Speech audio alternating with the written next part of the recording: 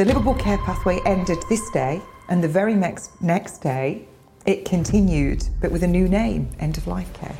It's not a healthcare system at all. It's a system there to make you sick, to keep you sick, treat you, kill you, dispose of you, and have you pay for it all the way along. She would tell me all about all these big orgies that went on around London that she would go to, with lawyers and judges and cops and everything.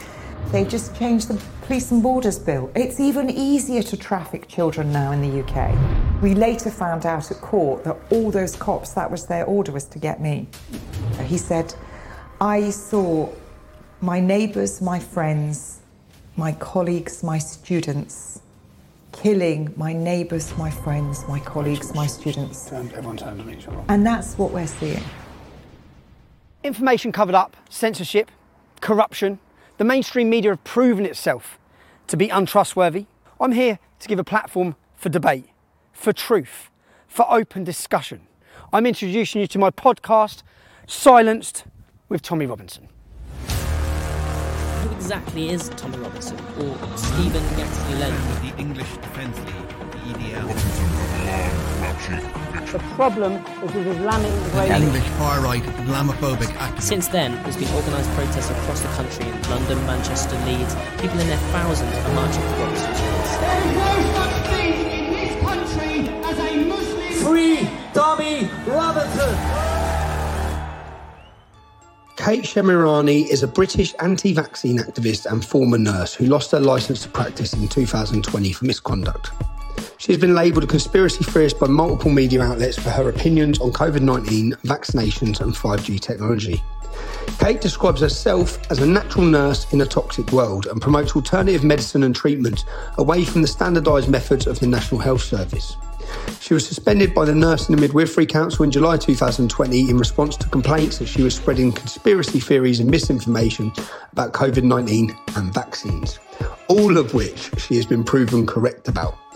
A prominent figure in anti-lockdown marches, Kate was seen as a beacon for leading the charge against draconian measures in place by the UK's government. Thank you for joining me for my latest edition of Silence, my podcast. I have a guest with me today who's caused controversy. She's been all over the news. She's loved, hated, many different labels, also almost as many as me. The moment I knew I wanted to meet her was when the Daily Mail labelled her as Britain's most dangerous woman. So I need to meet her. It's really nice to be here. Kate Shemirani. Shemirani. There you go. Nobody gets it right, which is quite entertaining. And of course, it's not my birth name, but I've hung on to it. Why bother changing it? What's in a name? Well, thank you for joining me. Thank you for having me. I'd love to start to just hear. People know you. You're known. You're known online. Well, they think they know me. Yeah, they think they know you. They think they know who you are. They think they know your story. That's why I want to hear your story. I want us to hear from growing up. I want to hear all of it. But at what point do you think you become? At which point did you know your life had changed? Because your life must have changed. Everything that's happened, your life has totally changed. At which point did you think this is? February 12th, 2012, when I was diagnosed with an aggressive and deadly cancer. Okay. That's the day my life changed completely. What cancer was you diagnosed with? It was lobular invasive grade 3 breast cancer with a high pleomorphic presentation. Okay. So 3 peer-reviewed independent studies said 20% survival at 2 years, 0 at 5 if I did 20% survival chance with 2 years to live. 0 at 5 years. So I would be dead within 5 years. They didn't tell me that. That was 3 studies I had to find. If I did everything on the menu, surgery, chemo, radio, tamoxifen, Solidex. I read those studies after I'd had surgery. So I had surgery, double mastectomy and reconstruction, and at the London clinic. You had a double mastectomy, so you had double mastectomy and an immediate, no, only in one. But I thought, what's the point in having one breast? What do you do? Go around the corner, hello, I've just got one breast. I just thought, symmetry. Okay. So I had a double mastectomy and a reconstruction immediate at the London clinic, 3 weeks after diagnosis. And I took 2 books into the hospital with me because my ex-husband, of course, was Dr. Shemirani, very gifted man, and had already gone the Twin Towers. We knew we were all on board with all of it anyway. When you say what sort of doctor was he? He was a doctor. He is a doctor of computer science. Okay. And And he'd done chemical engineering, so he was like Twin Towers, no aircraft. And I'd worked for BA, and I knew an aircraft couldn't do that either. So I'd already read, quite a few of his books.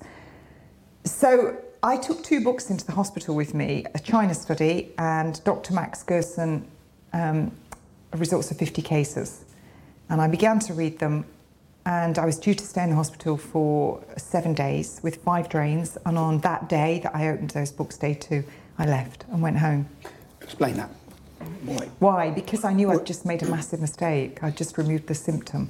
And I now knew that cancer was, it's a deficiency of vitamins, minerals and enzymes. It's toxicity of the liver and the entire circulation, and it's the body can no longer generate an immune response. It's a metabolic disorder of the body. So it doesn't matter whether you cut your breasts off. What do we see all the time? We see people who've had body parts cut off, and it comes back elsewhere. My mother has been saying she's had it and it's gone different places. Because it doesn't go different places. It grows at a point of weakness. So I knew then, at that point, I wanted to know, why did I have cancer? Yeah. And I went and I read, and I'm still reading. Every day I learn something new. So I'd worked as a nurse, I'd had childhood vaccines, nursing vaccines, I'd worked for British Airways for 10 years on long haul, then back into nursing. I'd had so many vaccines. And it just, once you see it, you can't unsee it. So we're saying is this moment here was your awakening to questioning the hospitals, questioning pharmaceutical companies, questioning... Oh, I didn't need to question. You don't need to question any of it. At that point, it's like someone pulls the mask off. You see it. You see the lie, that it's an inversion. Okay. It's not a healthcare system at all. It's a system there to make you sick. To keep you sick. Keep you sick, treat you, kill you, dispose of you, and have you pay for it all the way along. And profit. Well, your body's the commodity. So you leave the hospital with, after being in what, a day? 2 days with 5 drains. Within the following week... What does your husband say when you're doing that? He supported me. He'd found the Gerson therapy. He was fantastic. He found everything. Can you explain what the Gerson therapy is? 13 juices a day, fat-free, salt-free, sugar-free, vegan diet for the first 6 weeks. Then you're allowed to... So this is a therapy that if you've been diagnosed years. with cancer, if you do this for 2 years, this is something that's people would say would help. And masses of studies. It wasn't quackery. It was masses of studies. What's it called again? The Gerson therapy. Okay, so what is it? Just go. 13 juices, fresh juices. Don't forget, I had 4 kids, young kids. I had to drive 90 miles a day to get them to school. And I had to make 13 fresh juices. 8 ounces, 5 coffee enemas a day. That's a litre of coffee rectally for detoxing the liver. I took... Coffee enema? Yeah. What's coffee enema? It's coffee that's brewed specifically for so many minutes, and then it's left to cool, and you infuse it rectally. People laugh at me, but when you say rectally, who's having the less laugh? you put it up your arse? Yeah, and you lie on your right side, not on your left. They were in the Merck. What, every day? Yeah. So every morning you... I know, I did 5 a day. You've done 5 times a day? I did 5 a day for 2 years, then 4 a day, 3 a day, and I still do 1 a day now, every day. That's why I needed a kettle. I was say, but this morning you put Dee's going to have to... This morning you put coffee up your bum. Yeah, I did. Yeah? So I wouldn't bleeder. drink coffee, but I would... So... You wouldn't? So what's the said benefit? What's meant to be the said benefit of putting coffee in your anus? It's the glutathione transferase. It's absorbed into the hemorrhoidal vein. It causes the liver to release all the bile. Your liver is the site form, and all of your blood in your body goes through your liver every 3 minutes. It's there to detox the body. Cancer, the liver is to cancer as the heart is to vascular disease. So what happens is all your blood's going through your liver and it's going to start cleaning it. That's what happens. And the juices as well change the charge at the cellular membrane, and you start offloading toxins and parasites. And it was incredible. I lost 36 pounds in weight in 6 weeks, eating more food than I'd ever eaten. But when you say eating, was you eating or just juicing? No, I was eating breakfast. Oh, so you can juice lunch as well, and dinner. so you still eat? Oatmeal for breakfast with fruit on. I was having potatoes, a cooked vegetable, a salad, Hippocrates soup for lunch, and the same for dinner. And what was your diet like before this? What was life like before this?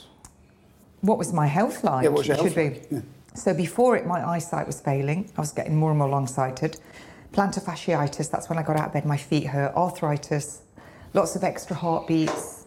I had psoriasis on my scalp. I'd had an ovarian cyst. which is a classic sign of things to come. And I suffered terribly from migraines my entire adult life, from my early 20s. And I started the therapy, and within 6 weeks, I could read without glasses for the first time in a decade.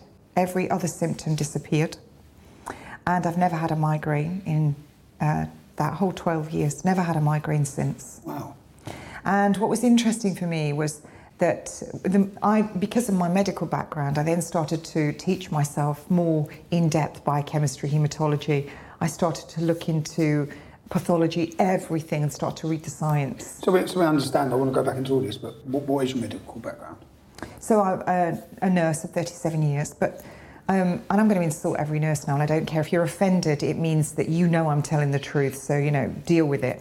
I didn't learn how to heal a body and truly nurse a patient until I had cancer.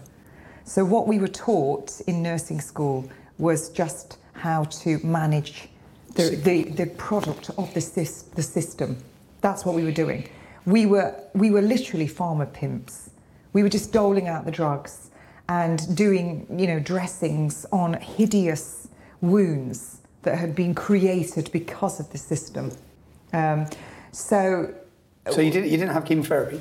No, I refused it. You refused it all? Yep. But you was advised by the hospital to have... I was advised to have chemotherapy, radiotherapy, tamoxifen, Zoladex, and then my brother-in-law, who is one of Iran's top urologists, owns the hospital in Tehran, a very respected man.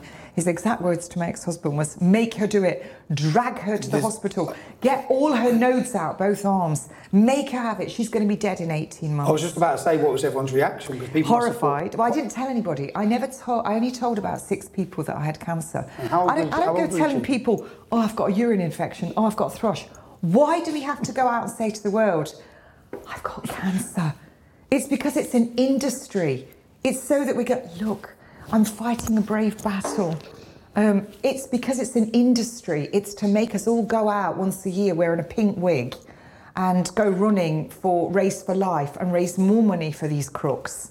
Or what about the Macmillan nurses? Come round and have a tea and coffee morning and cake and raise money for cancer. The 3 things that are going to give you cancer.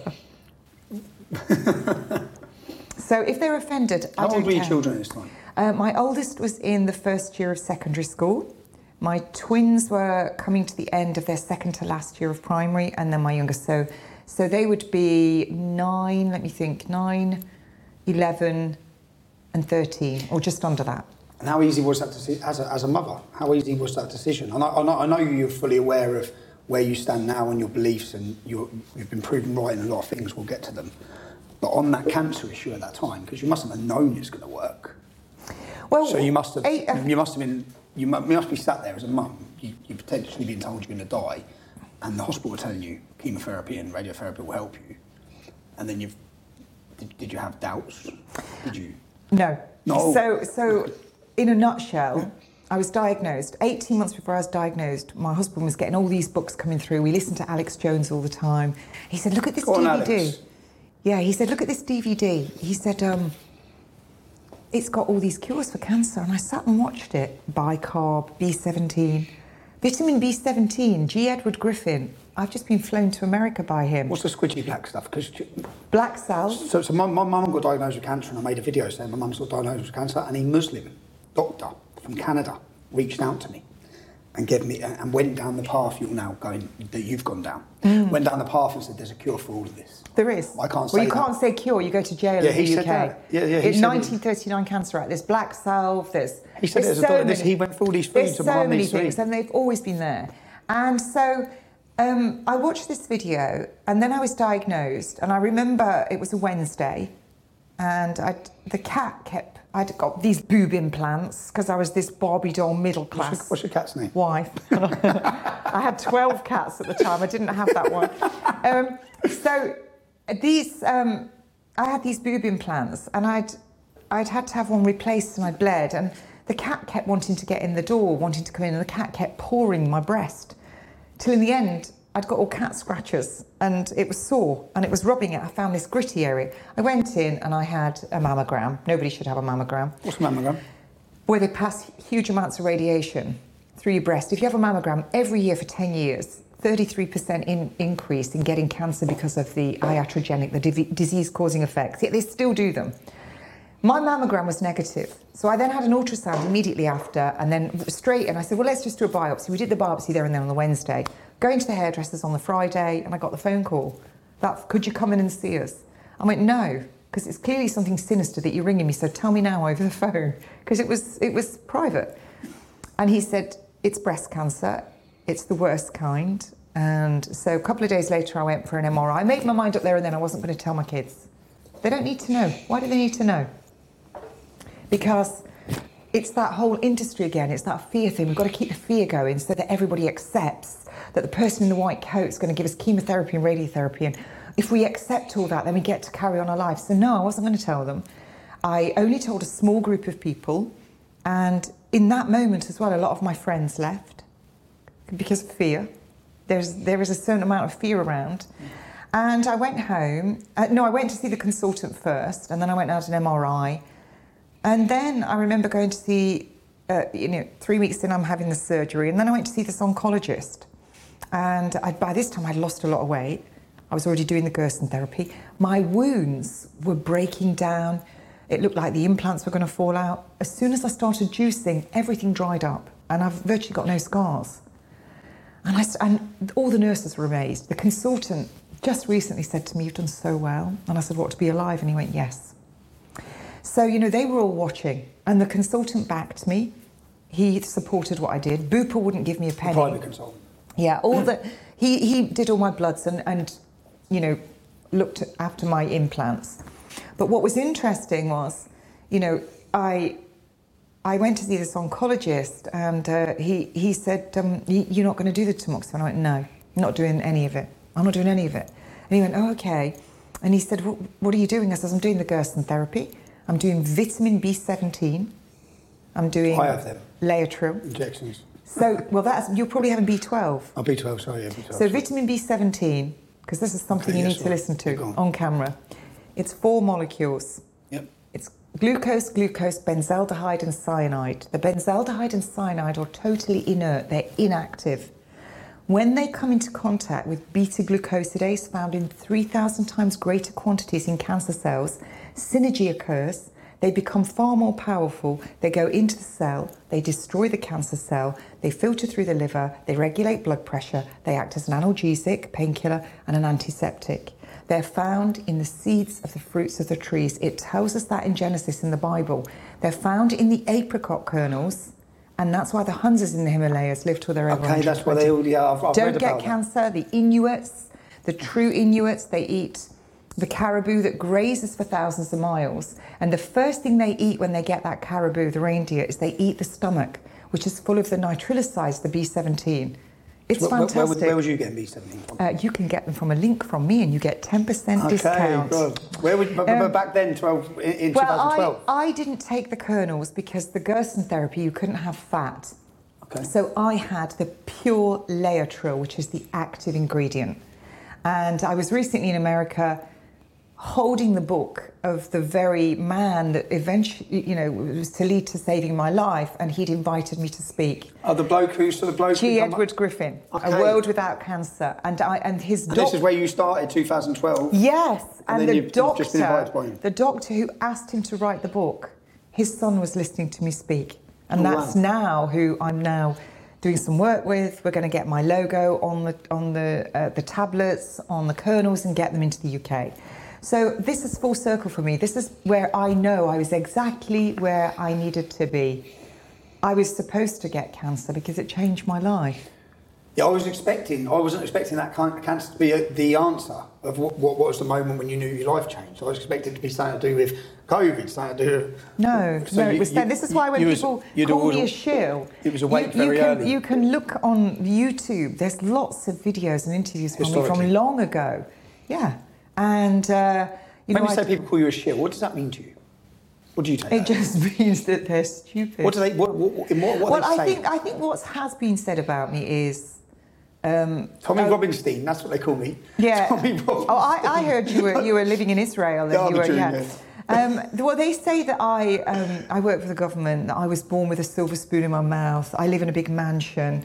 Can we clarify that? So yeah. Can we clarify you born for silver spoon? Because you speak the Queen's English very well. I think I learned early on that if you want to get listened to sometimes, you have to play their game. You have to dress. If you pitch up, and no disrespect. I mean, when I started the EDL, talking the way I talk and walking the way I walk. Yeah, but times have changed. But if you pitch up, I watched doctors.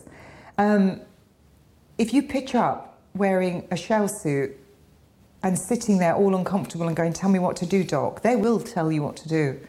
If you pitch up dressed properly and you've researched it and you're speaking their language, you're using the words that they use, because they don't tell you what to do. You pay for them, they're working for you. And so you walk in, you own it.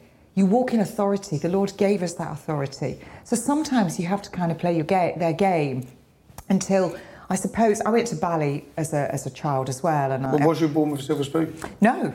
I was born in a council house. My parents were 16, pregnant, married, 3 children. My dad's a postman. He was a postman. He's died now.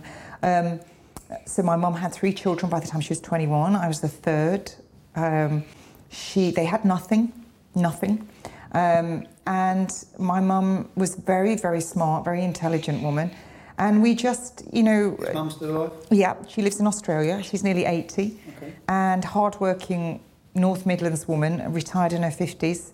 She's remarried. But, she instilled in us, she taught us to sew, she taught us to knit, she taught us to crochet, she taught us to decorate, she taught us to stand on our own 2 feet and never rely on anyone. My dad got done for GBH. I mean, we were meant to go to Australia, we couldn't, because he got done for that. So, your whole family was due to move to Australia? Yeah. And then Dad got done for a violent... So, no, my dad had I was very little, and his parents had already gone to Australia. And he's got lots and lots of brothers from all different dads. Okay. And we don't really know my dad's real name or who his father was. And my mother's got lots of siblings, and there's lots of mothers and fathers in there. So a family tree was right out the window. My whole family's not what people think.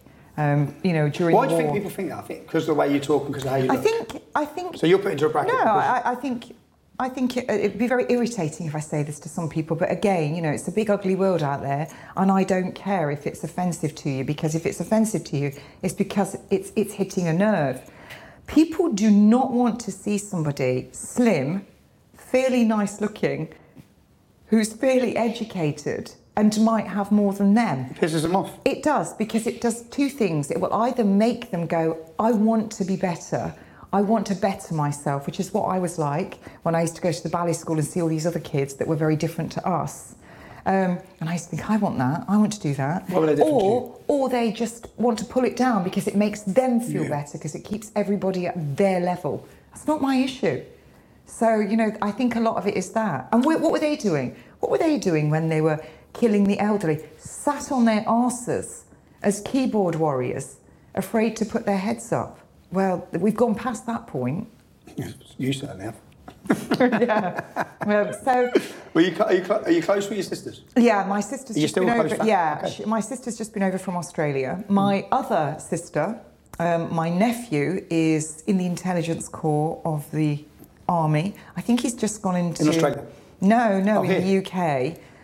I don't know what he was in, some kind of, I don't know what he's gone into now, the police or something. He's done some training. But of course they were horrified what I did. And, he was talking about, they don't know anything about me. I've not seen them for years. And, as I assume they're all jab-loving, COVID-loving, whatever. Mask wearing. Probably. And, if he's in the military, that kind of says it was, I've probably offended him now, but, whatever.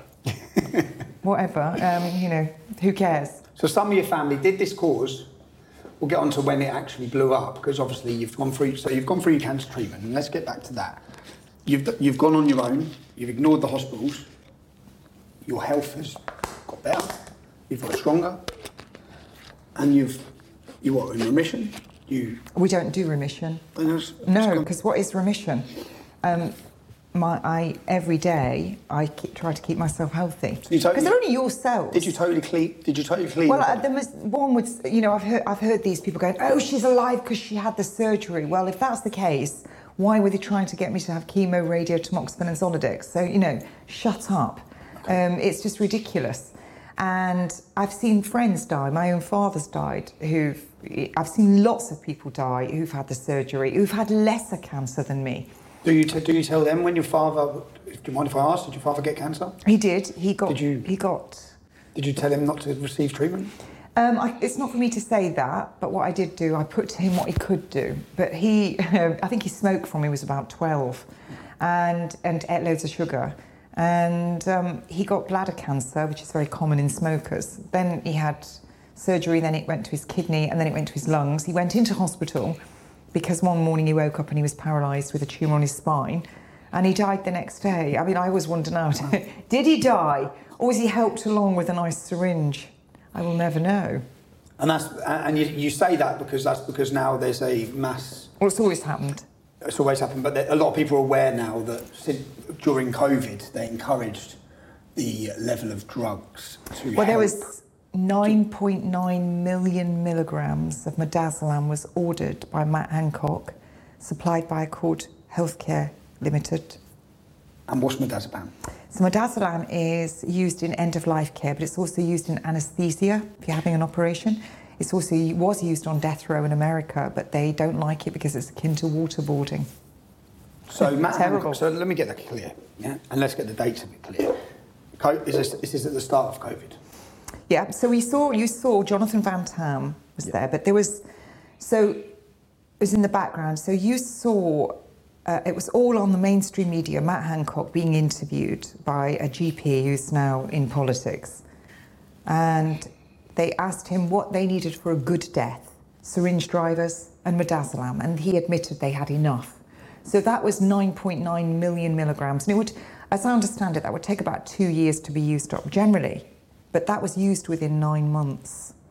And that, if you go on... And what would their excuse for that be? It would be, if you're in that much pain, we give you this as a pain relief. But there was no pain. Is that what they say that drug's used for? Well, that drug is used in anaesthesia to when you're put to sleep, but it's a very, very serious drug. You can't use very much. And when you think most of the people that died were over 60, the amount that they should be given in any 24-hour period of midazolam is no more than 3 milligrams. How much were they given? 0.5 to 3 milligrams. Well, many of them were given 17 milligrams. And they were given morphine with it, which makes it much more powerful.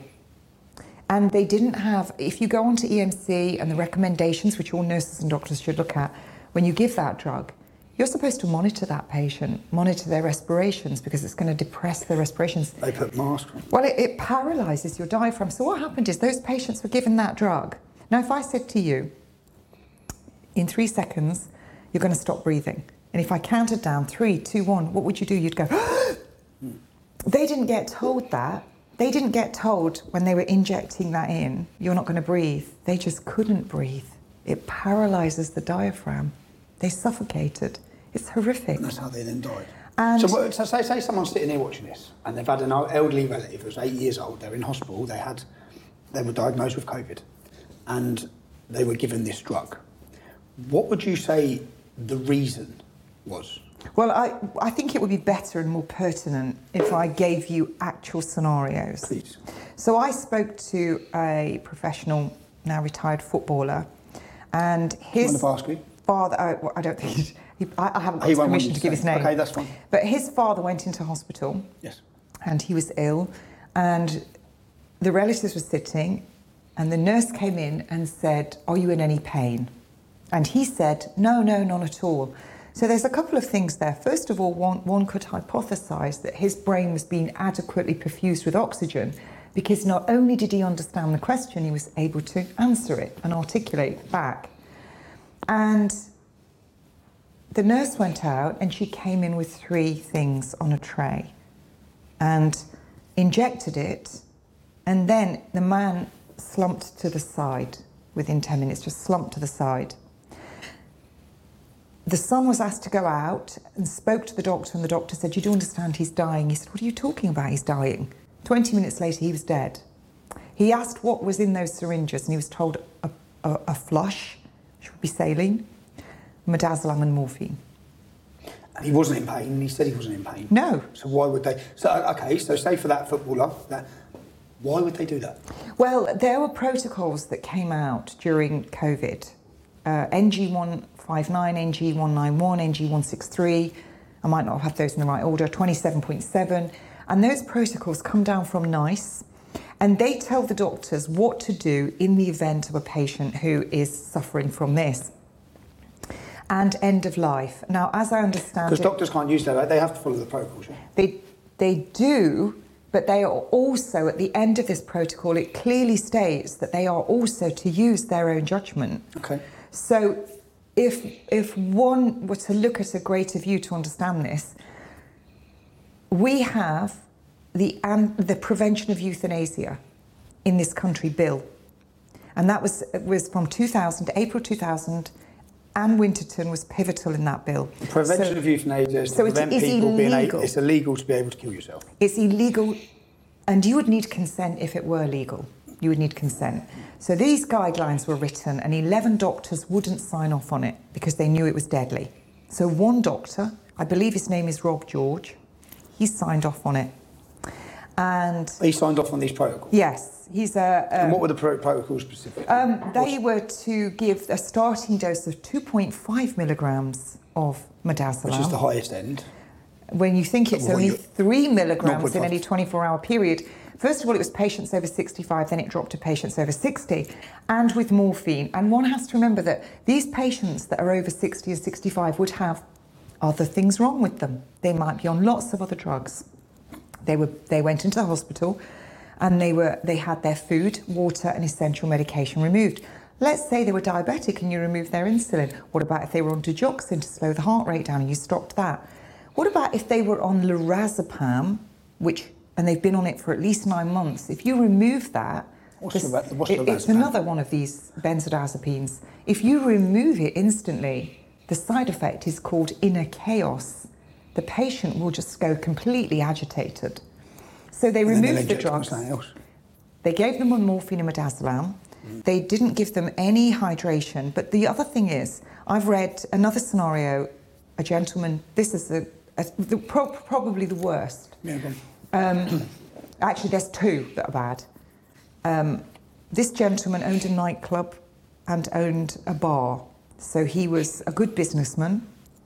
At his autopsy, I've read the autopsy report, he had all 32 adult teeth. So one could state that he was in pretty good health. He was on no medication, slightly overweight. He went to the hospital because they were worried. He'd got 4 children who worked with him because he'd had this flu that he wasn't getting better. They said, Dad, go to the hospital, it might be COVID. He walked into the hospital, and in his nursing notes, I've read them, a big pile. On this particular day, he'd had crunchy nut cornflakes and almond milk to eat. And he'd had lentil curry because he was vegetarian. I can tell you right now, if a patient is breathless, they cannot eat food like that because the diaphragm, the way they're breathing and using all their accessory muscles, their appetite goes. They don't want to eat big meals. And so they said he'd had all that food. Then he FaceTimed his wife. Now that tells you again, the brain is being adequately perfused with oxygen, that he manages to dial his wife's number, call her and reiterate, the doctors want to put a tube down my throat and put me to sleep. So he's managed to relay that entire conversation. That's not a patient who's breathless, because when you're breathless and you're not getting oxygen to the brain, what do? You get confused. So they put a vent in him. 10 days later, that man's dead. Did he ever speak to his family again? No. I read the autopsy report. Did you read the autopsy report because you were in contact with the family? Yes. Okay. And this is what his autopsy said, and I was horrified.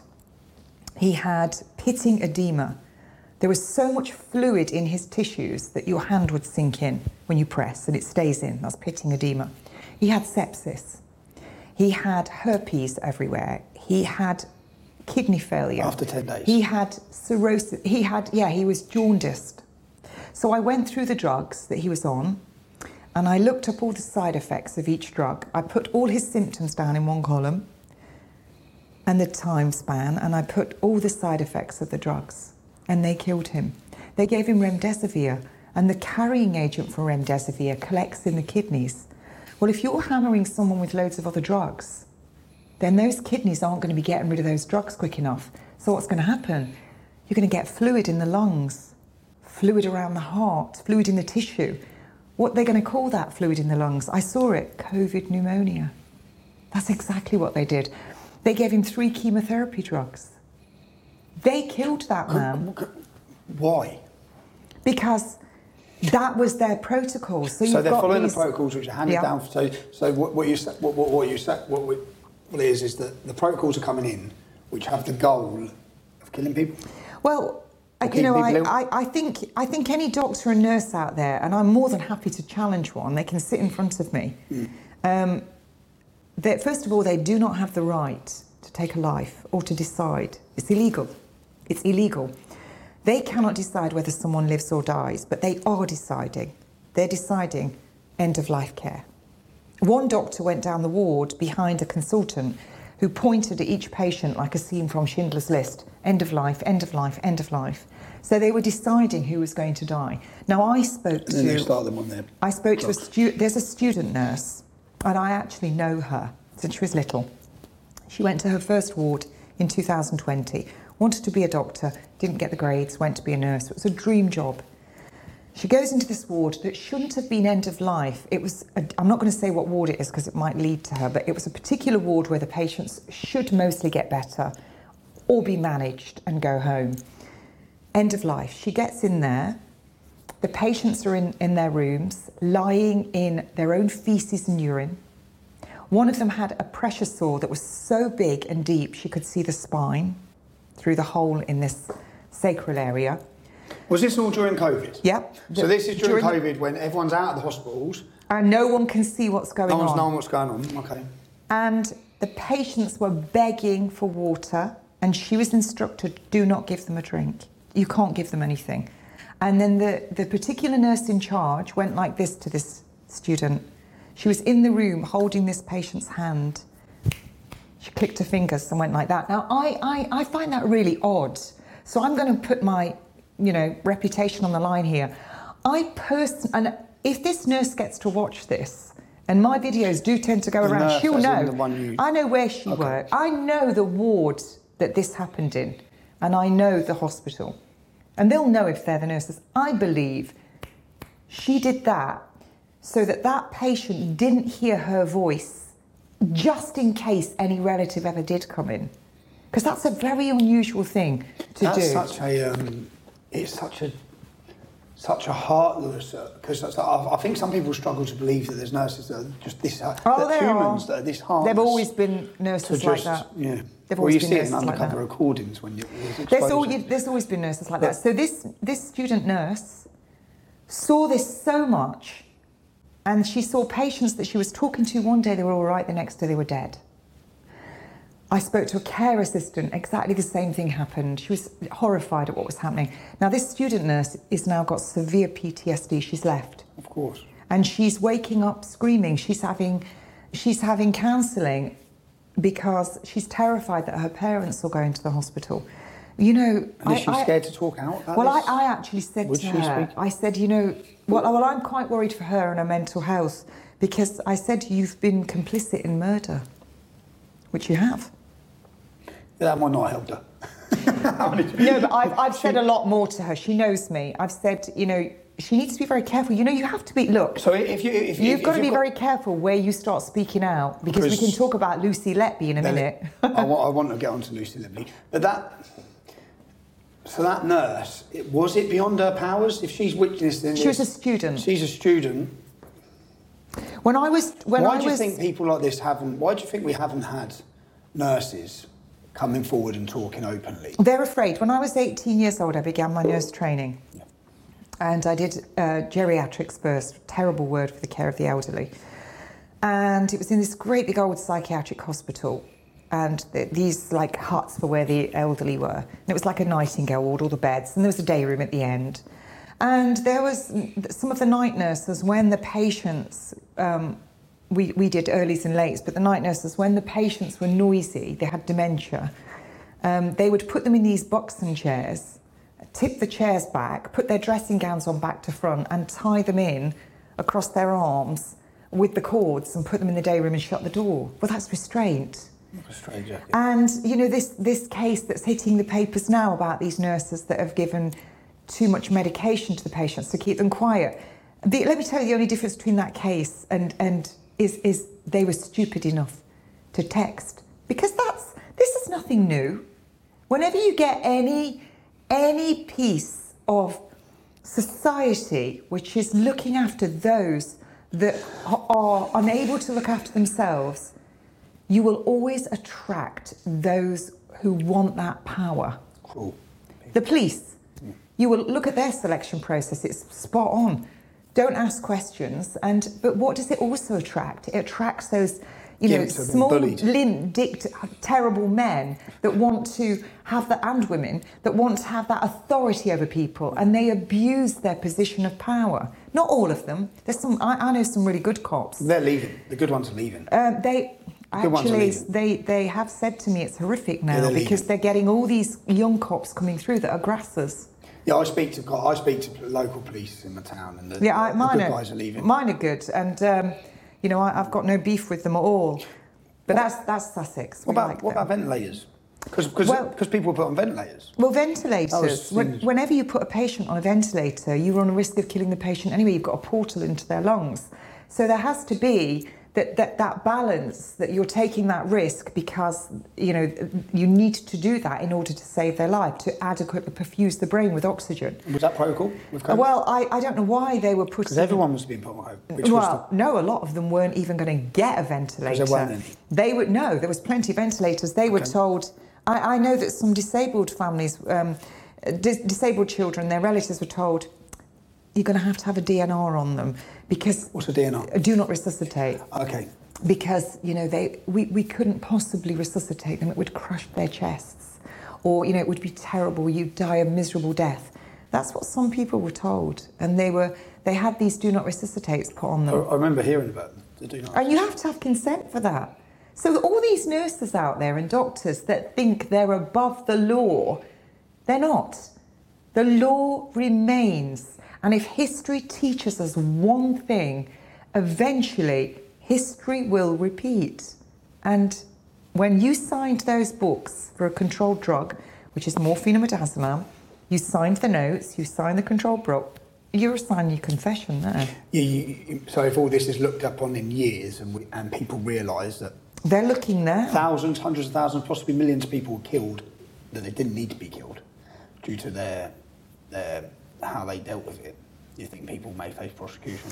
Well, there's a case going on right now, Gosport, and a doctor... In Gosport? Yeah. Where's Gosport? Near Portsmouth? Wherever it is. A lot of people were killed. This doctor she's under investigation for ending the lives of many, many elderly people. Okay. And eventually, she was allowed, whilst this first investigation was going on, to continue being a doctor. Then eventually, because of pressure, she retired. But she's still free. Now the investigation's been opened again. 35 years later. 35 years later. How many people were killed? I think there's something like 400. I might be wrong on that. But, even if it were 4, even if it were 1, no one has the right to remove the sanctity of life. And we have to stop judging as well in numbers. But we have to judge as everybody is somebody's mother, father, daughter, aunt. We have to look at one life. Removing the sanctuary of life looks like it's a direction they want to take us in anyway, no? Well, I think it's always... I don't know... all at the moment, the mask is off. We're all seeing it. The Liverpool care pathway, I think it was June Rain, it was to be got rid of. Phased out. I mean, isn't that nice? She decided to phase it out. Never mind the poor buggers that were in the phase-out period. But, to phase out what? To phase out the Liverpool care pathway, which what was the Liverpool care pathway? Removing food, water and essential medication and putting them on end-of-life care drugs. Okay. I've interviewed many nurses, and actually one's going to come on the radio and say it outright. She's no longer... She left nursing because of what she saw. The Liverpool care pathway ended this day, and the very next day, it continued, but with a new name, end-of-life care. Okay. The exact same. It's always been there. And so, I've heard I've got lots of nurses that whistleblow to me, and I like the fact that, you know, one of them said, I want to leave, I can't stand it. I went, no, you need to carry on and keep telling me. Get the information. And, you know, one of the nurses had gone on a course, a palliative care course, and then another course. And so she'd started questioning the other nurses, and they didn't care. They were like, I know, but it's kinder. You know, they're not suffering. You don't have... It's not your mum. Well, also, why are we giving them benzodiazepines and opioids, which takes away all their clarity, depresses their respirations, kills them, when we could give them huge doses of rectal and oral cannabis oil, high THC? They'd have no pain and they'd be completely lucid until they... Is that a rhetorical question as to why, or is it because Big Pharma won't make any money off that? Well, we know why, but yeah, but that's what it does. And, you know, when you're going to die, how do we know someone's dying? Eventually, they want to just lie down. They will stop eating and drinking eventually. Which the opioids will make them do anyway. Pardon? Which the opioids will make them do anyway. Yeah, and then eventually the blood begins to retreat, their hands and feet go cold to the main organs, and then they stop swallowing, and you hear what's called the death rattle. And it's just as they exhale with the saliva in the back of the throat. In those end-of-life care packs, they've even put hyoscine, which is the drug that dries the secretions up in the throat. So their relatives, you can ring up the line. You can ring up the golden line, it's called, 365 days a year, 24 hours a day. Ding, ding, hello, is that the golden line? You know, my husband's not very well. Oh, we'll get the pack out to you, you can give it. Oh, it's not going to kill him, is it? You're not going to kill him, are you? No, dear, you are. Will you give those drugs? These patients are being killed by their own relatives and they don't realise. The relatives don't realise. And they're put, you know, the paramedics have got the right. What do you think the motive is behind whether it be the government, whether it be Big Pharma, whoever it is ending the life of these elderly people, older people, people with different problems? Why are they doing it? Is it financial? Is it because they're going to cost the system? Is it? Well, one can look at the 2011 Palliative Care Funding Review. I can send it to you for this podcast, actually. You can put it up. I've got it on my phone.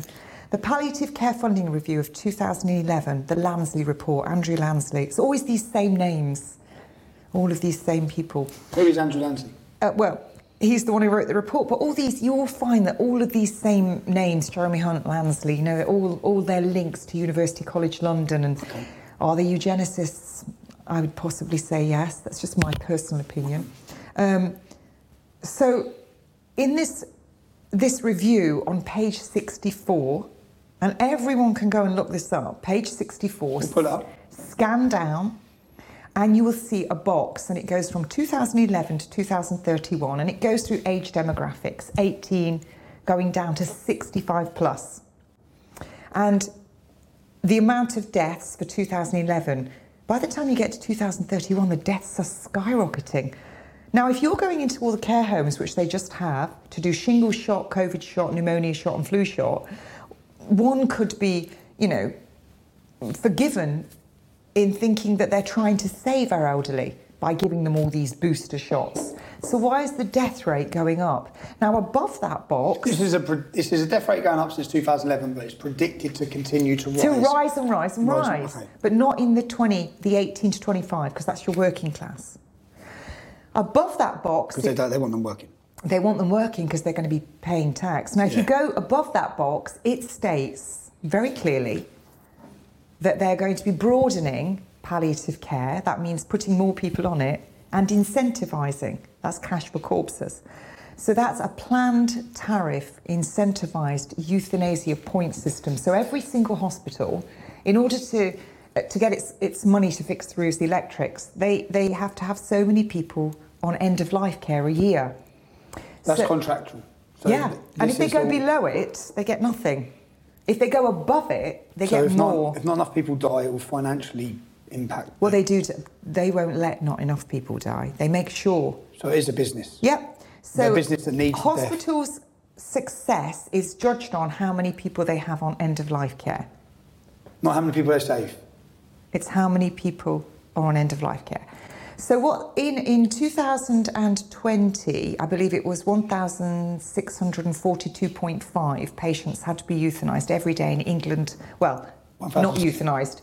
1,000. I think it's 1,642.5 minimum every day in England and Wales. Now it's 2,066. And John Ellershaw and Marie Curie have just announced recently that they're going to be increasing that amount again. So it's 750,000 a year now, and it's going to be going up again. So you're heading for 1 million. And people then say, oh, I don't believe that because the population's going up. Well, yes, it is going up, because if you go and look at the Office of National Statistics is telling you how many are dying of all causes. I mean, in February, I think it was over 20,000. It would normally be 6,000 to 8,000. Why is our population going up? Because they're including all the non-EU immigrants in the figures. They're literally doing population replacement by getting rid of the elderly. We're completely broke as a country. So by culling the elderly, I think it's less than a cow or a pig we're worth. We worked it out. I think we're worth.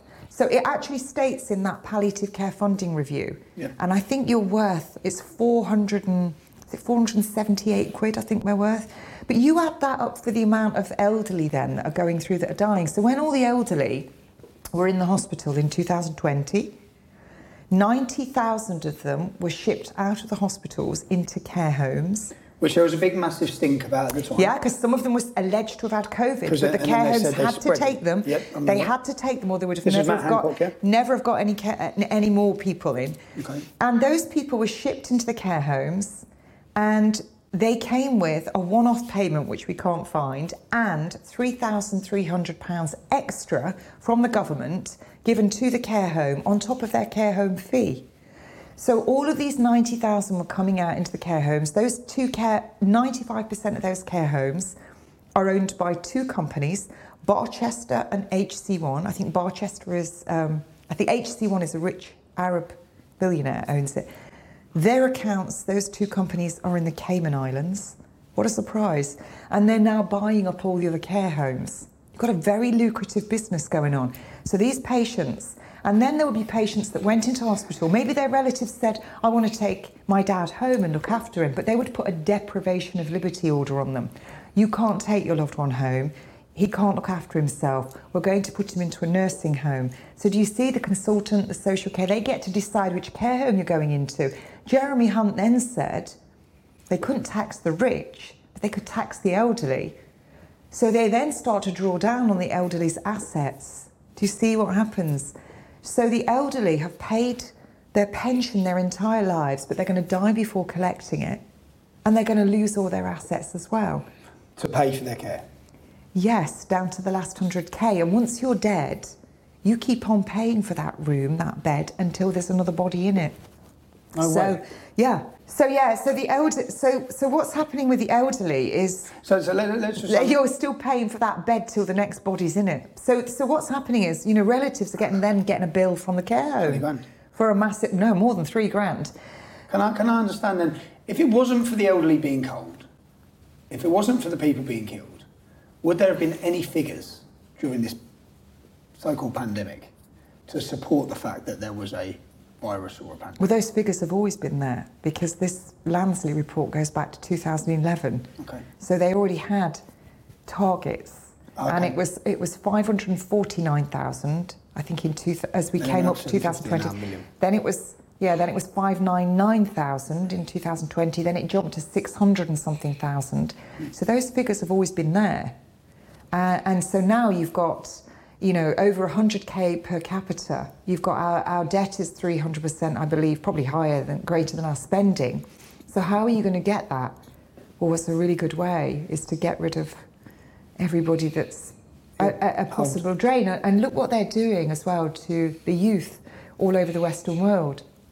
They are brainwashing them into not seeing the elders as someone that you learn from, a very valuable piece of your community. They're seeing them as a drain, as a dredge. Did you see this? Did you see the stats from the Canadian public? Yeah, when they were asked about euthanasia, and they believe the majority of the public, I think, supported euthanasia for disabled people. 3% of the population that die in Canada now are being euthanized, are being murdered, and which is massive numbers. It is, and in that figure they include Parkinson's, dementia, prolonged grief, depression, Depression. ADHD, autism, or prolonged grief. Depression, if you look at, I think in the UK, mental health amongst children, depression rose 500% in 2020. So is one going to say, well, we've got these patients here that have been on these drugs, we can't cure them now, so we'll put them on end-of-life care? This is very real. And if you go back to Nazi Germany and you look at the letter that the doctors wrote and that Adolf Hitler signed off on, I think it was Boro as the doctor, what would substantiate a patient to have they were life unworthy of life? They were to be given a dignified death. They had to go through a lot of process first. And how was that? If you look at all these things, who was it actually that had the authority? Who was it really that did the killing? It was the doctors and nurses, because they gave them experimental drugs. They gave them concoctions of drugs to end their lives. They starved them and dehydrated them, and they left them to die of exposure. The doctors and the nurses and the doctors in the camps decided who lived. Are you drawing a comparison to that? I'm absolutely drawing a comparison because... And what's happened in the last 2 years? Because if you look at, in 2020, if you went onto the government websites and you looked at what was being passed under the Coronavirus Act, it used to be that if you were showing signs that you didn't have mental capacity, it had to be 3 psychiatrists would have to assess you to declare you to be detained under the Mental Health Act. You would then have an assessment done at 6 weeks, and you also had the right to appeal against your medication. And in 2019, there were 16,000 appeals against medication and 9,000 were upheld. Now, with the Coronavirus Act, all of that was swept away. You only needed 1 doctor to certify you to be detained. Legislation. They didn't need to be a psychiatrist. You were not reassessed at 6 weeks, and you had no right to appeal against your medication. So we've gone back 50 years. Also, all the care in the community, it all ended for these people. And in the 80s and 90s, specifically in the 90s and onwards, all of these great big psychiatric hospitals were all closed, and all these people were just cast out into the community, care in the community, and many of them ended up on the streets. So, you know, this is, we've gone backwards, and this was all passed under coronavirus while people were watching Netflix, getting furlough, thinking it was a jolly, and just being out and out idiots. You know, they are. It's not the government that kills the people. It's the people. It's the people allowing it. And there are huge comparisons between Nazi Germany and also my children's piano teacher, sorry to interrupt you, he came over from Bosnia with a carrier bag. He got his wife and child out before. She's now a lawyer. And he was head of music at the University of Bosnia, and his wife was head of economics. And I always remember I bought a piano when I got pregnant, like you do, and he taught Sebastian, from when Sebastian was 3.5, to play piano, and then all my children. And I spoke to him about the war in the Balkans, and he said this to me, that's former Yugoslavia for those who don't remember it. And, you know, look up Srebrenica, that's enough of a massacre for anyone. 4,000 people in one day? Men and boys. Boys, young boys. I'm pretty sure you know the man who ordered that massacre? Yeah, that's the level that Facebook have got me at, with that guy. But I mean, these young boys, who's slaughtered, thousands of them slaughtered, you know, walked out of there, and the UN looked in the other direction. But anyway, that's a whole different thing. But he said this one line to me, and I'll never forget it. And this is, you know, a long time ago, over 20 years ago. He said, I saw my neighbours, my friends, my colleagues, my students, killing my neighbours, my friends, my colleagues, my students. Everyone turned on each other. And that's what we're seeing. And this is exactly mirroring Nazi Germany. It wasn't overnight. It was a drip, drip, drip, till it becomes acceptable. Well, they're old, you know, they're old, we've got to do this. It becomes acceptable for... Yeah. So, and now people, as long as you keep the baying mob quiet, by giving them what they want. Give them their holidays. Give them their TV, their Netflix, their Sky. Give them a little bit just before you yank the chain back again. Take away their civil liberties little by little. I mean, all this nonsense when I came through the airport. Everything scanned and this and that, and they missed all sorts. And I worked for an airline for 10 years. It's ridiculous. It's ridiculous that you go through all of this nonsense because it's a war on the mind. It's nonsense. If you wanted to bring an aircraft down, you could. It's just rubbish. What about? Okay, so I want to get in. I want to get to COVID because that's Convid. Convid. I want to get into Convid, but before I do that, do you mind if I delve into your family life? Your husband? Yeah, please. Is it husband? Ex-husband? Ex-husband. Where's he from? I had to take a drink there because my mouth went dry when you called him husband. He's from Iran. He's from Iran, so is he a Muslim? He was brought up a Muslim, and Shia? His father actually, my actual outlaws were wonderful, very, very wealthy. His father had a Christian tutor, so they were very educated and very Western and glamorous and rich. Persian, from the Persian Empire, and he came to the UK when he was 14 to study English, and then stayed. With his parents? No, on his own, and stayed with a cousin. Okay, and then he stayed. When did you meet him? So I met him, I dated his friend. They're not friends anymore. So that was, I met him I married in 96. So I met him in 92, and I began dating him in 94, and we got married in 96, and we split up in 2014. So I was with him a long time. Okay. You was with him a long time. And was he, when you was with him, was he religious?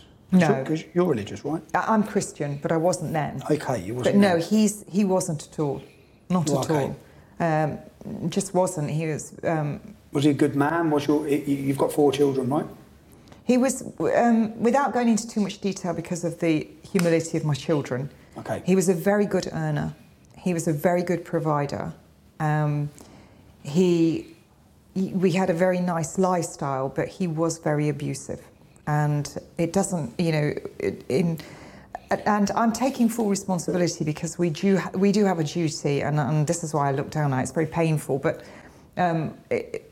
if I can say this to anyone listening to this, when a woman stays for all kinds of reasons, or a man stays, it's not just women that suffer abuse, men suffer abuse as well. There's a lot of abusive women. When someone stays because of the lifestyle or because they're afraid to leave, you've got to remember that you're shaping your children, and they will be shaped by what they see and hear. Do you mind if I delve into that? No, go. So, when you say abusive, because you're a very strong lady, yeah? I've watched you. So I am now. You are now, okay. Yeah, so, because if you're in an abusive relationship, when you said you stay for a lifestyle, were you staying for a lifestyle, or were you staying for your children? Were you staying for the family? Were you thinking it's best to have a family, or were you staying for a lifestyle? No, not for me, not a lifestyle for me. Okay. He held all the purse strings. Okay. So he had all the finances. So I would, if I argued with him, he'd take money away, and he would give me a set amount of money, and I would buy clothes for the children, and he would pay for everything else. But it was very difficult. I remember we were once going on holiday, and I'd argued with him, so he cancelled the holiday to Disneyland the week before and told the children, it was like that. So it was your fault? So, yeah, so there was, and he called me lots of names all the time, and in the end, I even turned, I turned into an ugly person, but I also was a nervous wreck. He was very, mostly he would spit on me. He would kick me, yeah, and spit. It was physical as well. In front, yeah, but in front of the children. But, the children were how old at that point? From when they were, it started on my wedding night. On your wedding night? The verbal abuse started on my wedding night, yeah. Tell me about that. And that it was the first time I'd ever really seen him have a drink. And he just began swearing when we were upstairs in the room on our own, and this was somebody I didn't know. I was so upset. And the next day, I loved him. He was the love of my life. And I forgave him. And then I ended up very sick and in hospital 6 weeks later in emergency surgery for an ovarian cyst. And when I came out of hospital, I'd done something he didn't like, and he kicked me. That was the first time, the physical. And I did on several occasions see lawyers to get divorced and then didn't. But I was afraid as well. I was also afraid that he would take the children if I split up with him. To Iran. Well, even just, they don't go that easy. You know, it's very easy. People don't understand. It's very easy to take a child. They go to their own country and they get a birth certificate in their own country and a passport from their own country. Which he could do easily with and his thousands family. of children go missing every year from the UK. So for every woman out there that's going, oh, I'm in love, well, you may well be. But ultimately, when all the kissing stops and you get into real life, culture is something that people should take very seriously. What do you mean by that? What do you think the culture played a role into yeah, because it's a completely different culture. For us, we would be like, well, that's, you know, I know that my mother-in-law finds it terrible that I would get the house in divorce. And you know, it was a very legal, it was a divorce, and it was fair and just. Because in Iran, you get nothing. You get your dowry, you get your jewellery, you don't even get your children. Because it's Islamic. And I'm not saying that's just the way they're brought up. So that's very alien for us. We're like, that's terrible. We're very quick to criticise another culture. And I know some amazing, you know, Iranians, Iraqis, Lebanese. I know some absolutely amazing, and they are and like my in-laws were wonderful. They were wonderful grandparents. But our marriage, and my husband eventually, he was actually sectioned under the Mental Health Act. And I found out other stuff about him that I never knew until he was broken, that something had happened to him as a little boy. And it was terrible. Not his family, but it had happened from outside his family. And so I'm not... You didn't know about that until... I didn't know any of it. And I'm not saying... That's an excuse. No, and I'm not excusing any of it, but I was always afraid. So what I used to do from when my... Was you afraid physically from him? If you were living with him, was you in... I was afraid of everything. Fear? How many years did you live in fear with your husband? 17. You for 17 years in fear. And how's that day to day? Was you happy? Was you living Sometimes I was really happy because I threw my life into my children. 3 of them were IVF, the first 3. So he couldn't have children, and then he went and had surgery, and we had the last one. It's a big surprise, but I had wonderful times. I just threw myself into being a mum. We didn't have much of a relationship, but we did lots together as a family. At the weekends, we would do lots of family things. But you had to, you know, there was no warning when he was going to go off, and he would be really, really abusive.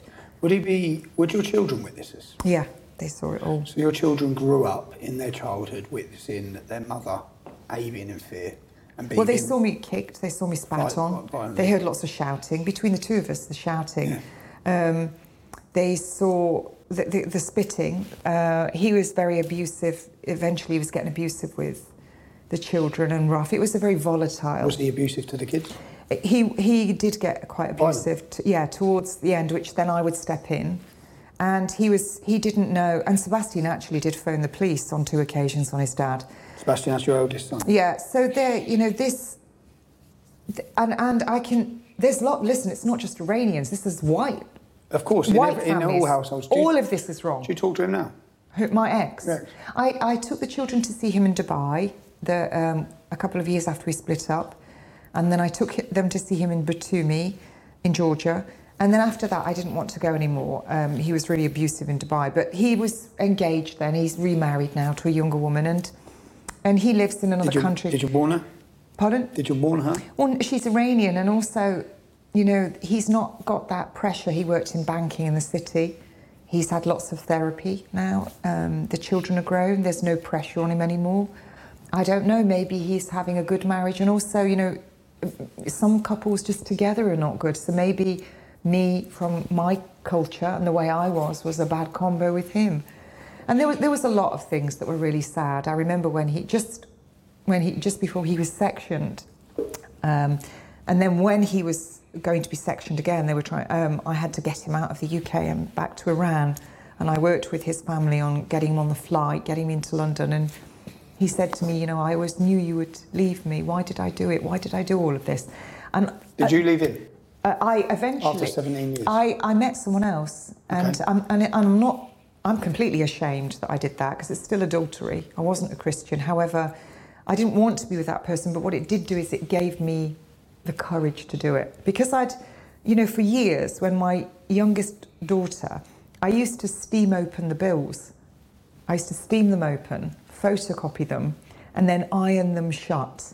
And I unpicked his briefcase and photocopied his Iranian passport. Why? Because I was always planning, and then I put them in a plastic envelope underneath the carpet in my daughter's wardrobe, underneath the toy box. And when he knew that was it, he disappeared and he cancelled every single bill. Financial money. He left us with literally nothing. And that was when I pulled this folder out and was like, right. I'm ready for this.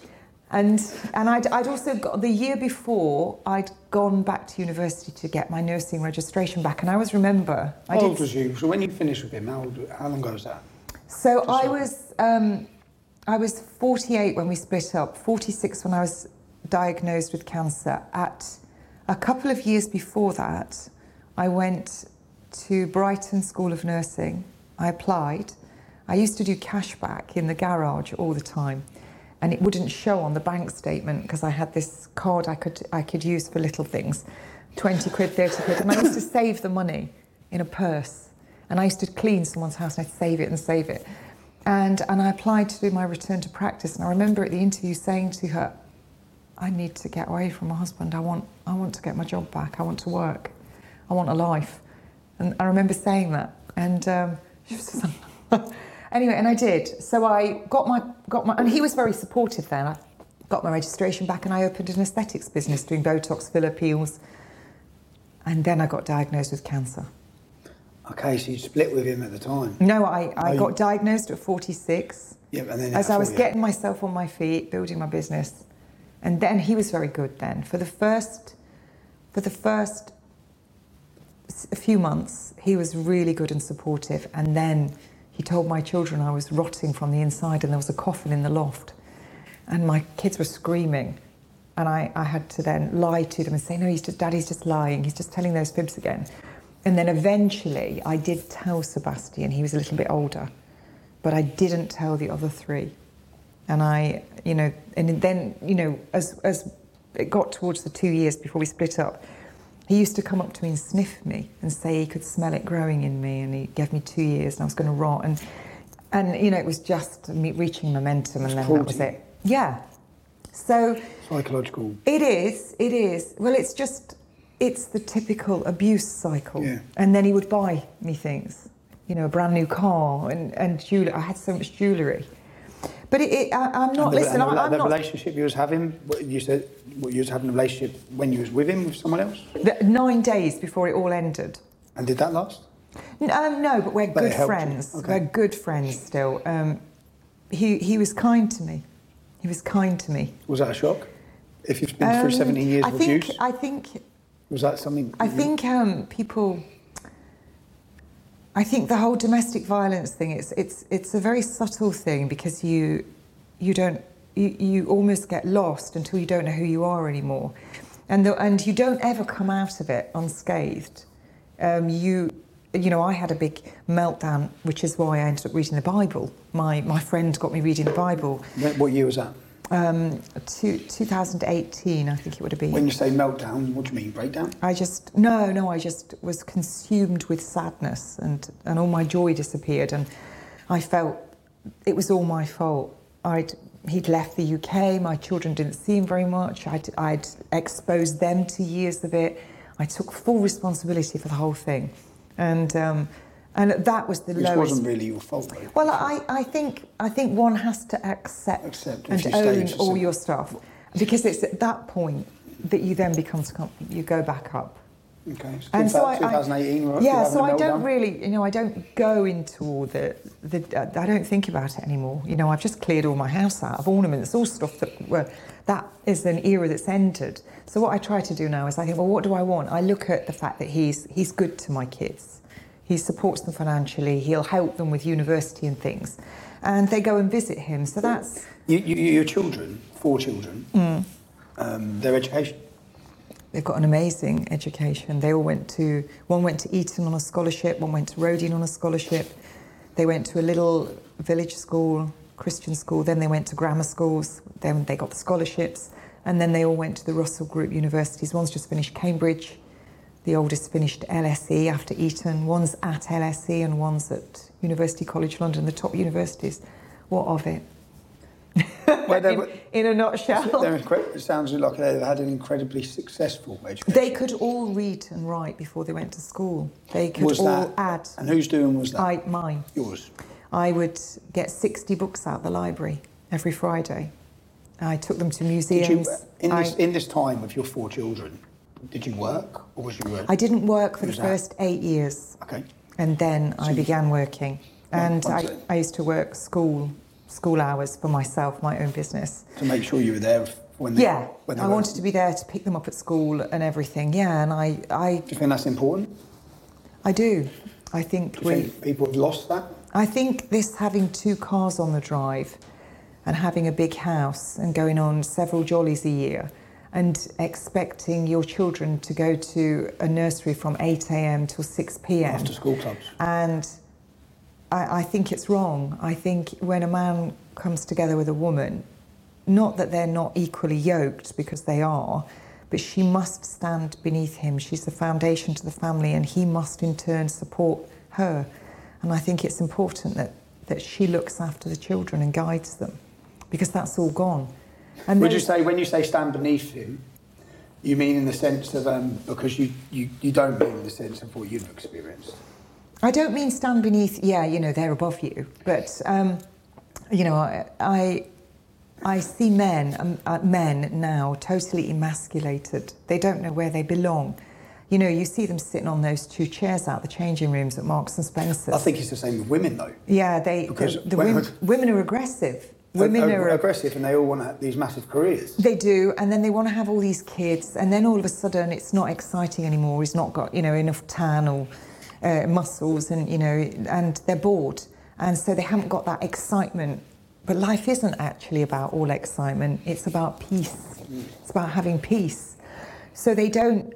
They leave, and then you've got the whole system has been set up so that these women can have children from different dads, get the maximum amount of benefits, so it doesn't pay to have the man in the vicinity. And then what do you have? You have children that are more likely to end up in the judicial system, so they keep that going, and children that can then disappear and be abused. The purpose breakdown in the family. Absolutely. All on purpose. J.D. Rockefeller funded the suffragette movement. Funded the suffragette movement to weaken the family, to get the mums out of work, so that they could basically school your children. And also from a war perspective, if you take the children, the women will follow, and then the men will follow. So they're taking the children. I had a deputy head teacher showed me some documents from 2020, and they were told, should any of the children in the classroom discuss COVID, anti-vax or anti-5G conspiracy theories, they were to tell the head teacher. And also, if they had friends themselves that were discussing that, they were to tell the head teacher, and it was to be passed on to the police. Well, this is Soviet Russia. And of course, it was passed through Parliament as well. Was it 2020 or 21? Children can now be used for spying. Yeah, to give information. So talk to me. So, okay, so you've gone through your family, your home life. Actually, while we're on that, we'll do COVID first, because COVID's where you exploded. But it's good to hear your history, that you were well awake and you had gone down all these holes way before this hit most people's knowledge of what was happening. So tell me what woke you up when COVID. Tell me, what did you do when COVID started and people started dropping on TV? I was working on local radio once a month as the health expert. I never gave myself that title, and I was seeing patients for nutrition. I was starting to do lectures and interviews, and I did a lot of work with Rachel Seller, the forensic nurse. You should interview her. It's a hoot. And we were doing... she's the what? The one there? She's called the forensic nurse, exposing medical crime one misdiagnosis at a time. And we were doing a lot about the military and these vaccines that they were forcing all the military to have. And all of a sudden it came out about Ebola. And I thought, well, this is a pile of pants, because the nurse that had Ebola, if this is such a disease that everyone's going to get, why would you fly her from a country with Ebola into the UK without Ebola to be treated. You wouldn't. You wouldn't. So we kept laughing about it. And I went on the radio and it said COVID-19, COVID. So I researched, and I always remember I researched the Chinese public health website, and they'd started mandatory all vaccines in the December of 2019. So every Chinese citizen would have had flu shots. And I think one of the flu vaccines for 2019 was Flu-Vac, with 4 untested influenzas and highly pathogenic, highly disease-causing H1N1.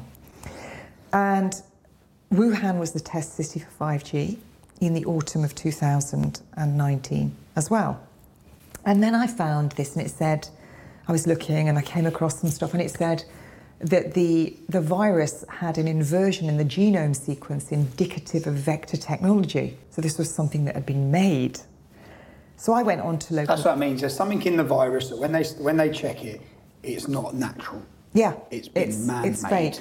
Yeah, it's a fake. Okay. So off I went, 21 minutes. I put my phone, I live streamed from the studio to Facebook. Where was the studio? In Uckfield. Uckfield and FM. what is this radio station? It's just a little local thing, ran by a load of fat DJs who think that they're DJs and journalists, but they were all weak, bald men. Fat ones and all? Yeah, and one of them's actually dead now. Yeah. I wonder. From the vaccine? I don't know.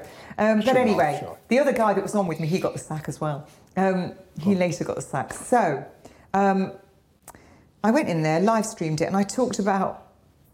they'd had some MP in before me. She was an MP, and she was a registered nurse taken over by the government in 2001, the NMC. And she was saying that vaccines were safe, which is outrageous. It's preposterous. No vaccine has ever been proven safe, and no vaccine's ever been proven effective.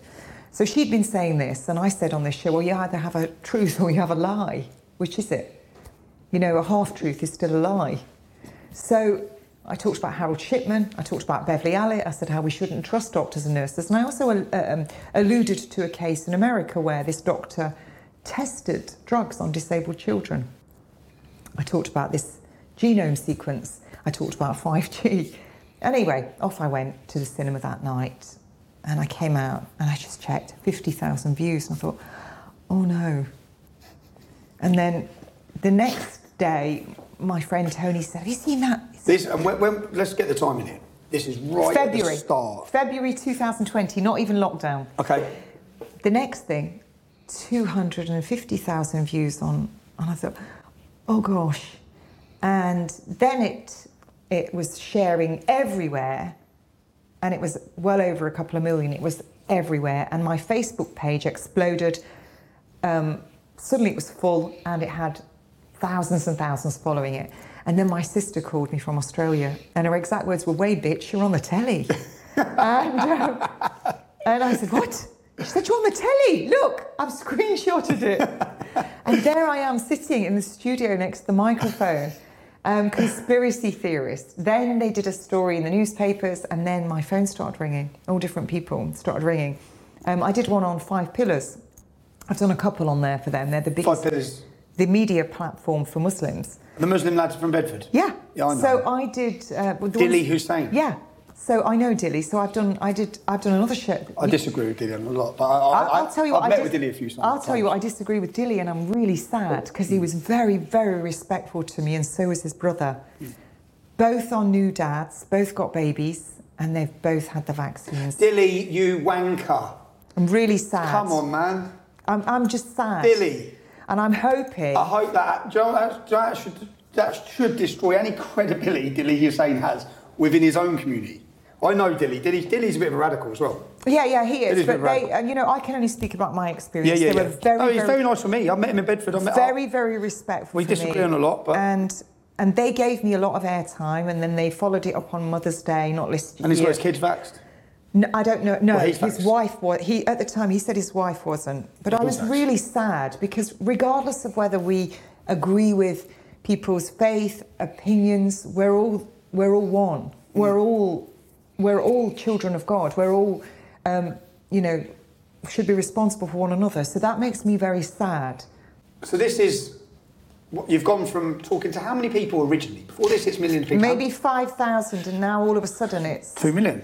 But what happened next was suddenly people started contacting me, doctors, nurses, relatives. And these are people who are going to have been seeing wrongs. Telling me of murder.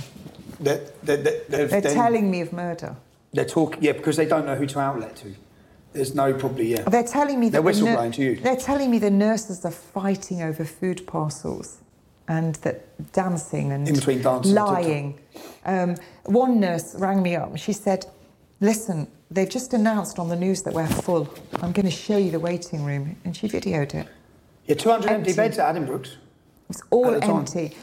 Being told to put the lights on in the wards to make it look busy. A nurse that I was good friends with told me how they were playing Connect 4 and cards. And because I called her out on it, she doesn't speak to me anymore. But I'm cool with that. You know, if she came back to me now and apologised. And it was a group of nurses, some who hadn't seen me for 20 years, but one that was my friend, who I'd loaned money to. They say that the people closest to you will be the ones to betray you. And she was the one that went to the NMC. What's the NMC? Nursing Midwifery Council. This was to try and remove your... Well, they did. They had this Mickey Mouse hearing and they said, oh, you've said that, you know, no one should wear a mask. I went, that's right. And I took Mark Steele with me and I stood behind all of it. And in the end... Can we go... So, because you have stood staunch on it, on everything. I remember watching, thinking, this lady's fire, and she's not backing down, because most people back down. I watch it, whether it be our politics, COVID, when the breaking point comes, and the breaking point comes when the media campaign starts, and you had a media campaign that was there to destroy you and slander you. So every day in the newspapers, every hour on the hour, I was on the BBC News. Tell me how that, as a lady, tell me as a lady, as a mother, how is that when you read these stories?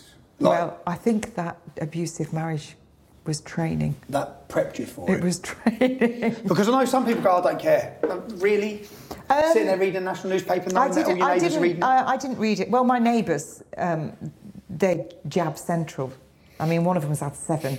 You know, they're all jabbed. They've lived next to me for 21 years. They didn't come and see if I was alive and well when the police were entering my house at all lights on at 9 at night. No, they gossiped about it. They said, and I don't have a gardener because I'm posh. I had a gardener because I hurt my back and I gave him a mower, so I still use him. He just mows. But anyway, she, you know, oh, the police were in her house. We were so frightened. If that had been me, I'd have been straight over and gone, have you got a warrant, lads? They didn't even have a signed warrant. We'll get onto the police thing. So it's blowing up. It's on the news. But yeah, no, did it bother me? Honestly. No, I don't. No. Go on, I love it. No, it didn't bother me because for 3 months I slept on the sofa to watch the sun come up, because I knew that every book I'd read that my husband had, the Committee of 300, let none dare call it conspiracy, Agenda 21, we were here right now. Briefly, people who haven't read Agenda 21, what is it? It's basically they're going to kill you after they've taken everything from you. That's basically what it is. Klaus Schwab. And Anal Schwab. And Ming the Merciless. So you're sitting there, you've read these books. I've read all the books. You've gone through the cancer treatment yourself, you've read all these different books. I'm now a Christian. These books would have been labelled as conspiracy theorist books. Oh no, I didn't just read those books. I read masses of books of my ex-husbands, of whistleblowers, of government stuff that happened, FBI, all the stuff about Twin Towers. I'd read it all. And then COVID hits and you're like, we're here. I said, we're here. This is it. This is it. I've had 4 children and the life that we knew and that they knew has gone forever. So I knew it was... So you didn't decide... It was no longer live and let live. They changed it to live and let die, if you remember. So you... At the Super Bowl, they said live and let die. That's what they sang, and it should be live and let live. And I knew that we were right here, right now, this was it. How long before this did you find Christianity? When I got really sad after my divorce and my friend, I met a wonderful woman and she spoke 9 languages. She had Bibles in 11 languages. She called herself the little bastard, Philomena. That's me. She was born out of wedlock in the war. Where did you meet her? I met her because she came to adopt one of the cats that I was fostering. And how many cats have you got? I did have 12, down to 4 now. Okay. So and 2 chihuahuas. She was the illegitimate child of a private who was billeted at her grandparents' railway inn during the war at Loch Maben. And he went away with the officer and they both died. And her mother was pregnant in her 30s, so she was sent away to have the child. And her sister said, if you don't come back with that baby, I'll never forgive you. So this baby went back in a time in the war when they were Protestants in Scotland, and she was unmarried, and the grandparents and the aunt and uncle and the mother raised this daughter with nothing but love. Nothing but love. And she was the first woman to get a master's degree at St Andrews University. And I couldn't save her. She was the most wonderful human being I've ever met in my life. She met a man by writing to him, and he was a BBC correspondent, and he was a widower. And 6 weeks later, she had a conversation with him on the phone, and she fell in love with his voice. I married him shortly after and moved to Tunbridge Wells. And she did the speaking newspaper for the blind. She was a hospital visitor for people that had no relatives. And she was everything pure and good to everything that was dark in my life, and I adored her. What did you say you couldn't save her? She got cancer. Okay. And When was this? she got cancer. She died. It was shortly after that. So it was 2000. I think it's 2019. She died early on, or late 2018. How quickly did the cancer spread? And how quickly? She was doing okay, and then she had radiotherapy, and then she lost the use of her legs, and then very quickly, within 6 weeks, she died. And do you mind if I ask, with your strong beliefs on that and treatment, did you tell her? Did you preach? Oh yeah, we tried. But she didn't listen. She did.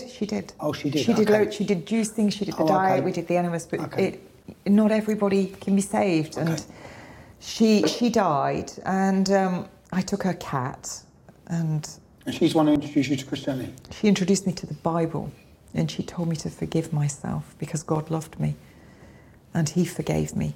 And Forgave you for what?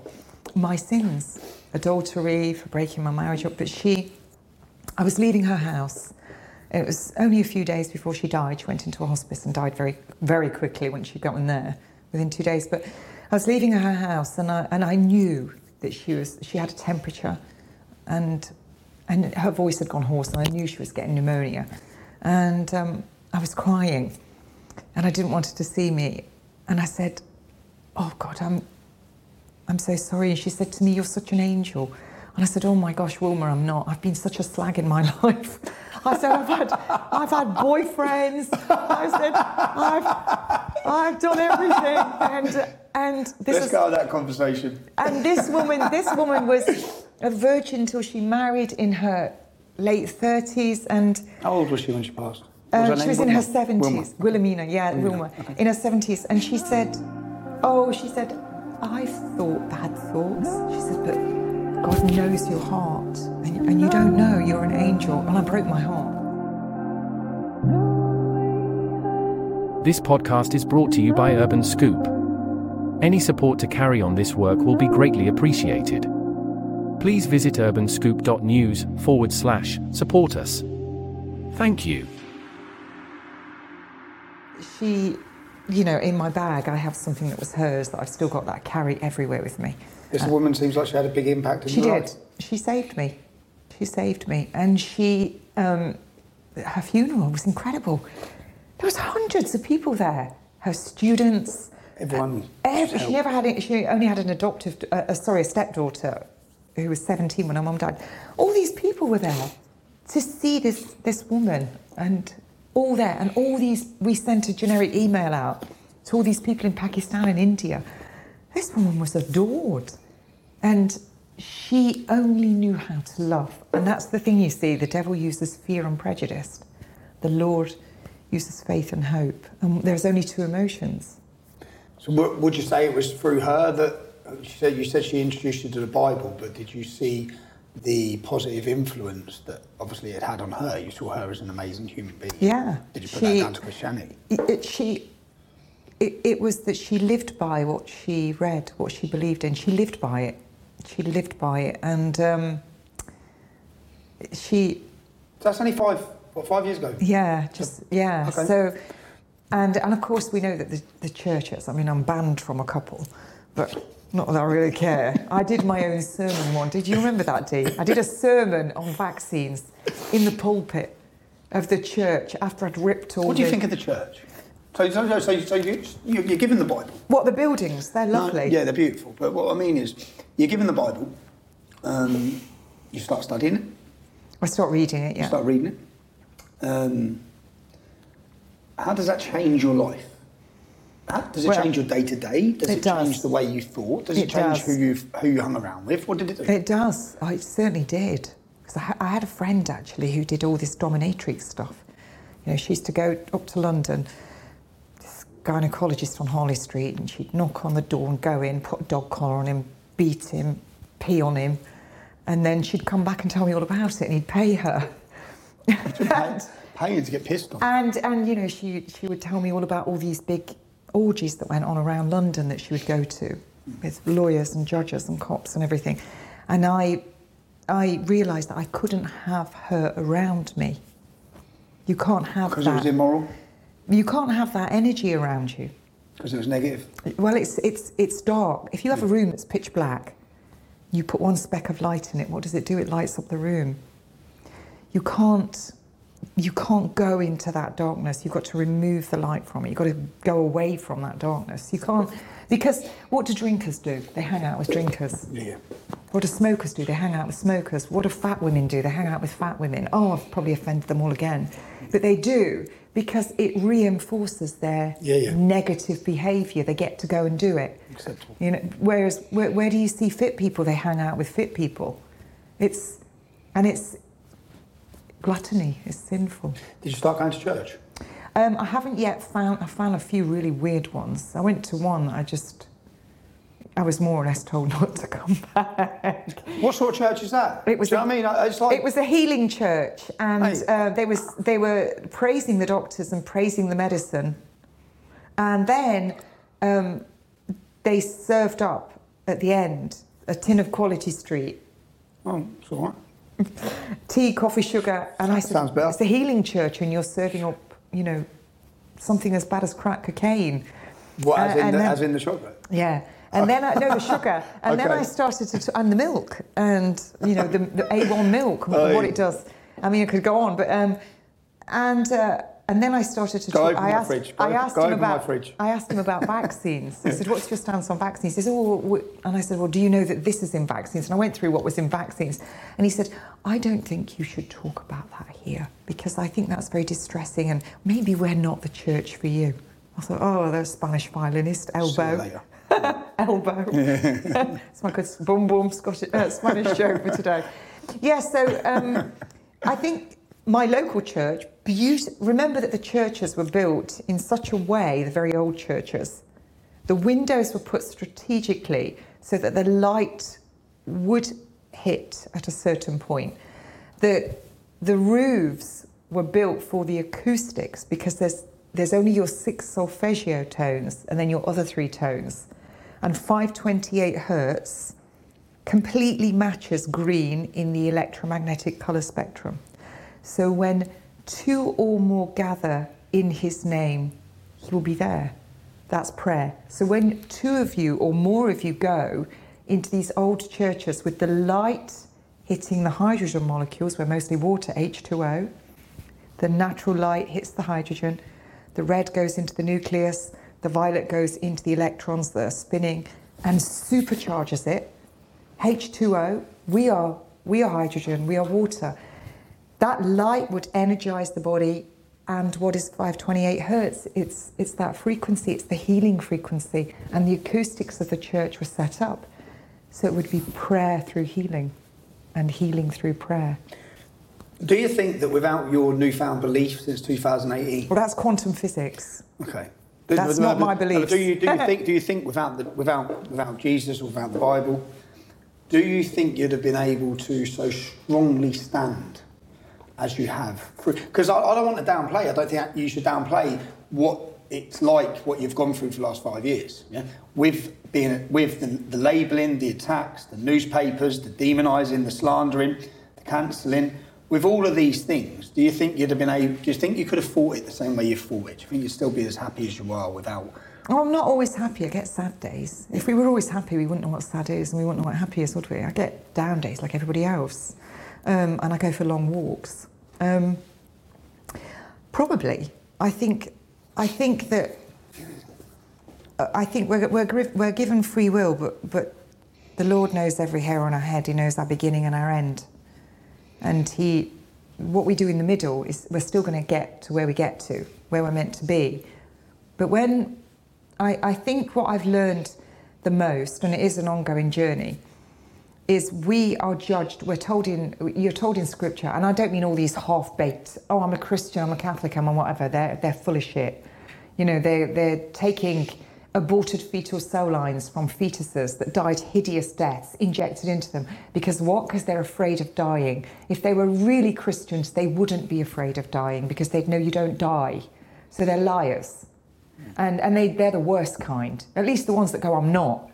I don't think most people who stand on TV as representatives of Christians even believe in Christianity.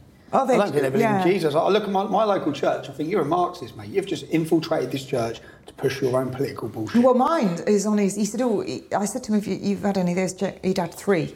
I said, have you read your Bible, Thessalonians? This is my big vicar. And he goes, oh, I did it, Thessalonians. And I said, well, how can you have your flock and you've had 3 shots when it specifically warns you in Scripture about this? And he went, oh, we can't get into that. Well, you need to leave this church as well.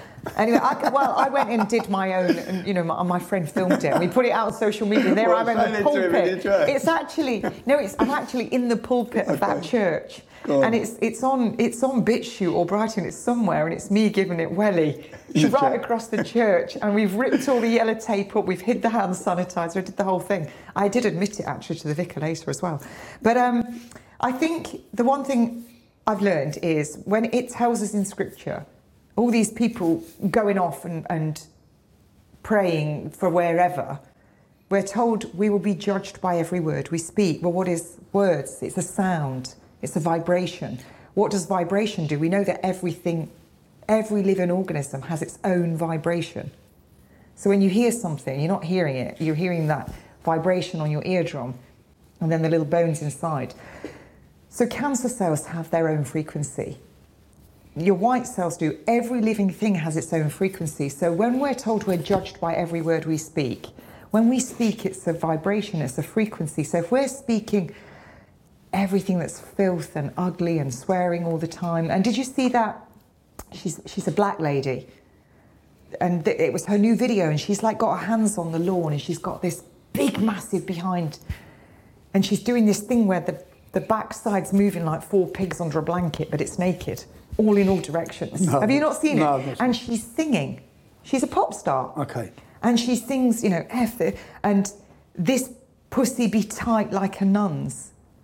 This is what's being sung down people's radios, in the nightclubs. We will be judged by every word we speak. So if the sun, the hydrogen from the sun going if the light from the sun is mostly hydrogen, I should say 75%, going in to the hydrogen molecule, affecting it and energizing it, and what are we mostly? Water, H2O. We know that when light hits water, it causes water to separate. You get H3O2 over here and H2O. This goes to a hydrophilic border, a water-loving border. You can put an electrode between the two and you'll light a light bulb. That's your potential energy. That's what makes your muscles contract and relax. That. So if light and sound have the ability to change matter, should you be listening to that? No, I don't think you should. I think it's disgusting. I think current music and all this. All of it. It's all by design. It's all satanic as well. It is. All of these things are to corrupt successfully the temple. You said to me as well, we talked in the car, I said, you've got 10 billion miles of DNA. 10 billion miles DNA in one genome sequence. You can't even get your head around that, can you? If you take out one piece of DNA like that, put it over here, and then put another piece from there over here, completely changes who you are. Well, while we're on DNA, I've got my leaf in this, sorry. No, so if you take a piece out, That is your binary code from the creator. That is, you don't have junk DNA. It's a lie. You made a comment that the RNA vaccine Messenger RNA messes with the DNA. Johnson & Johnson was a piece of DNA. So how does it work? They attacked you for this, yeah? Yeah, but I've been proven to be correct. There's a Swedish study. Have you seen the Swedish study just recently? Yeah. Where it went into liver and turned into DNA. Yes. The vaccine did. Yes. Yeah. I've not been wrong on any of it. No. But at the time, you were under massive attack for that. But I was correct. Totally proven correct. So that's why it didn't bother me, because I knew I was right. I was 100% correct. I always knew I was correct. Just to clarify that, you come out and said something very early on about the mRNA vaccines and they will affect and change people's DNA. I said they're going to come for your children. Yeah. That injection, that vaccine has the ability to change your DNA. Which at the time was not out. There was a massive attack against you. You're a conspiracy theorist. They called me, even some people that are in this so-called freedom called me mental. For saying that. But I knew and recent studies, because I found one, when I was researching, I found the Swedish one. That has come out and showed that the vaccine turned into DNA, which is insane. Changes your DNA. Changes your DNA in the liver. So you've been right about most things, actually. Okay? Tell me something I've been wrong about. I always say that to my ex-wife. Can I ask, in all of this that's gone on, what's the most negative moment? What's been the most difficult thing that's happened for you to deal with?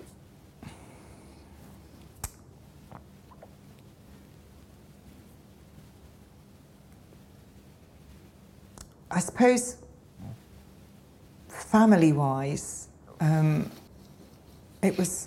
feel very sad for my son. That's very difficult because that will never go away for him. Can you explain to us what happened with your son? So my son... And when this was, how early on in your activism or your rise? Well, there's a piece that I don't really talk about.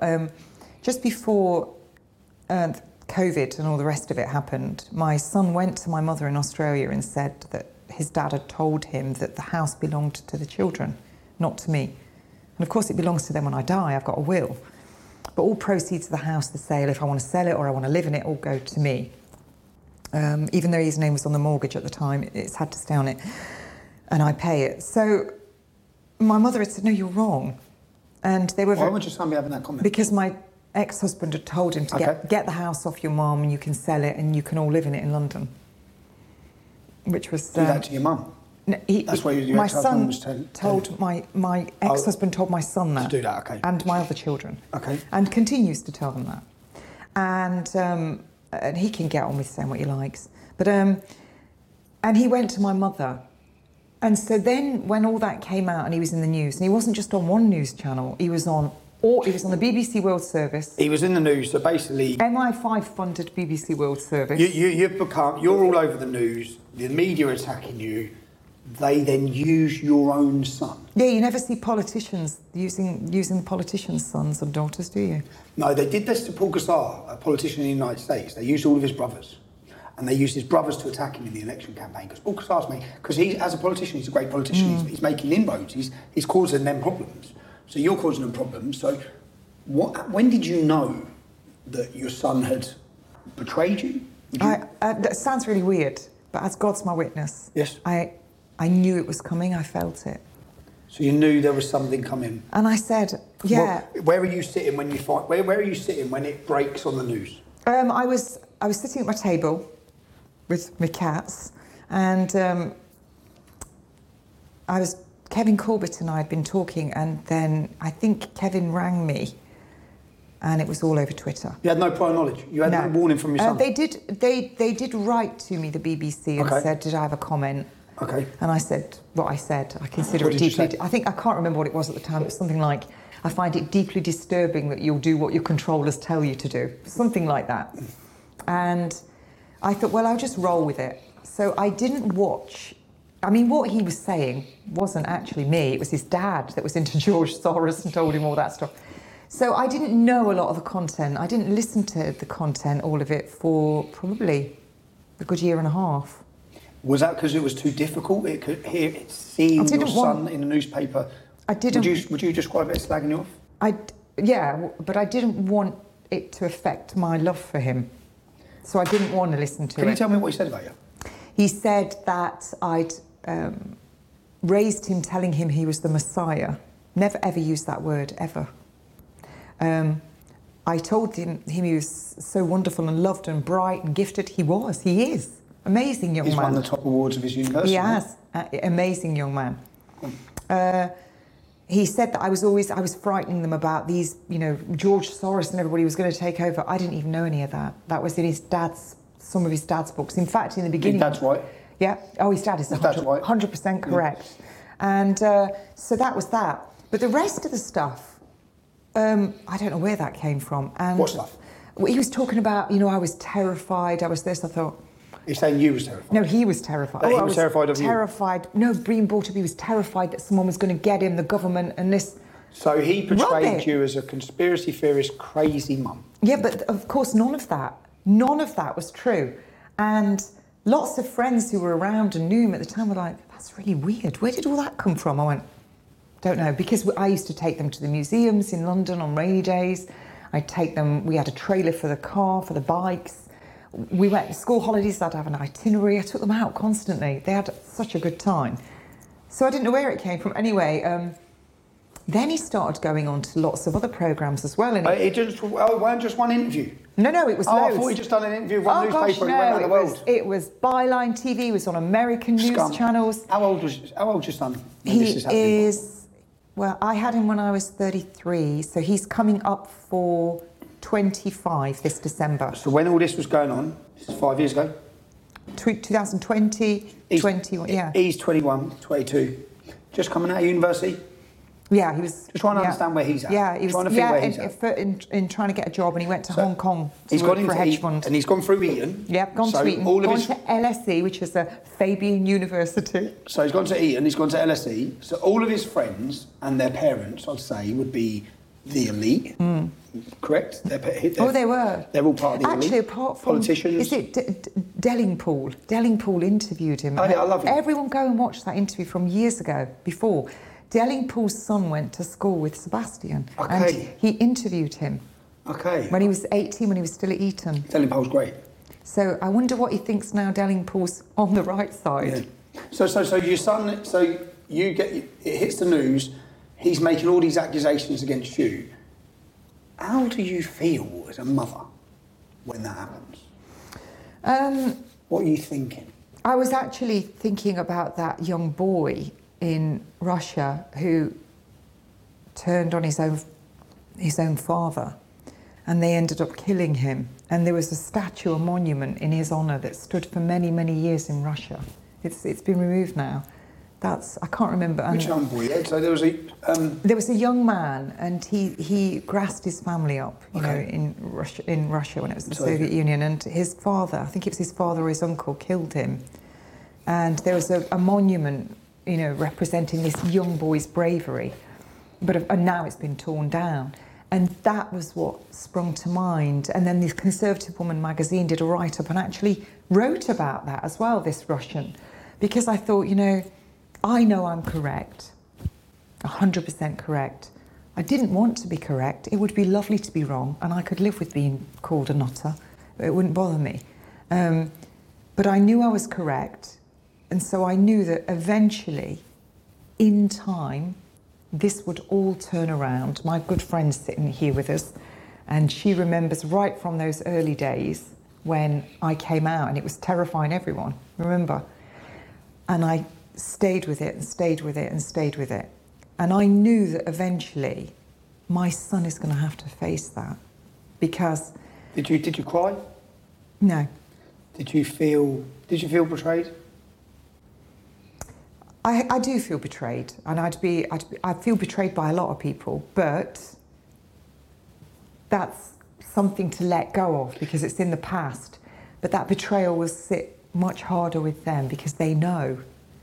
They know themselves, like my friend Jo, who borrowed money and did all this terrible talk about me and went to the Nursing Midwifery Council. She knew that I was right. She knew about my stance on natural healing. That's going to sit very heavy with her, not me. Yeah, they'll carry it. But did it cause a rift with the others, with your other children? No, my other 3 kids stayed out of it. My twin boy as well at the time, I think he was a bit cross that Sebastian had done it. And Sebastian lied as well, he pulled him into it. I rang my brother up and said this, and he said, no, he didn't. But I said, well, just leave it. I didn't want, because my kids are sometimes they're close, sometimes they're not. Have you tried to understand why he done that? First of all, I thought... Have you tried to look at it from where he is? Well, he came to my house the following summer. He just turned up. After we'd done endless interviews, I got a text from him. One of our beloved cats, Mo, with one eyeball, Captain Mo, had died, and he asked could he come and pay his respects to Mo's grave. We're big cat lovers in our family.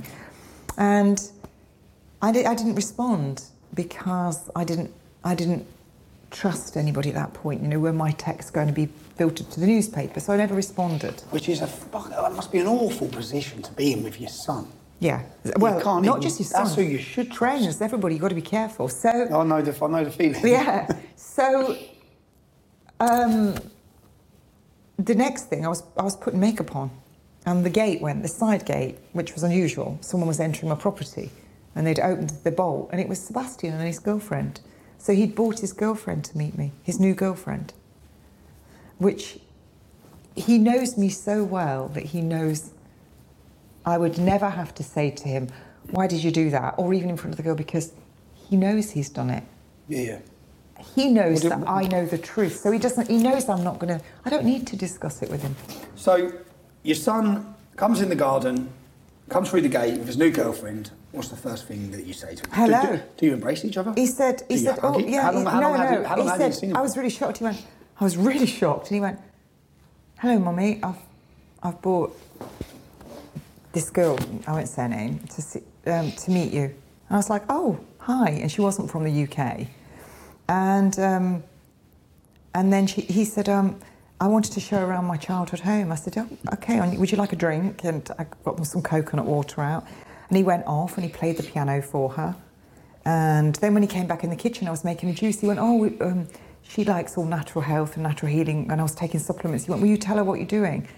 And then we chatted, his girlfriend and I, and we talked about, I was eating sauerkraut, and I asked, did they want something to eat? And then they were going off to this particular hotel for afternoon tea, and so I gave them a lift into the town, and he was showing her where he was born, and because she wasn't from the UK. And that was it. It was quite bizarre. It's just like, did that really happen? But did he continue to keep in contact after that? No.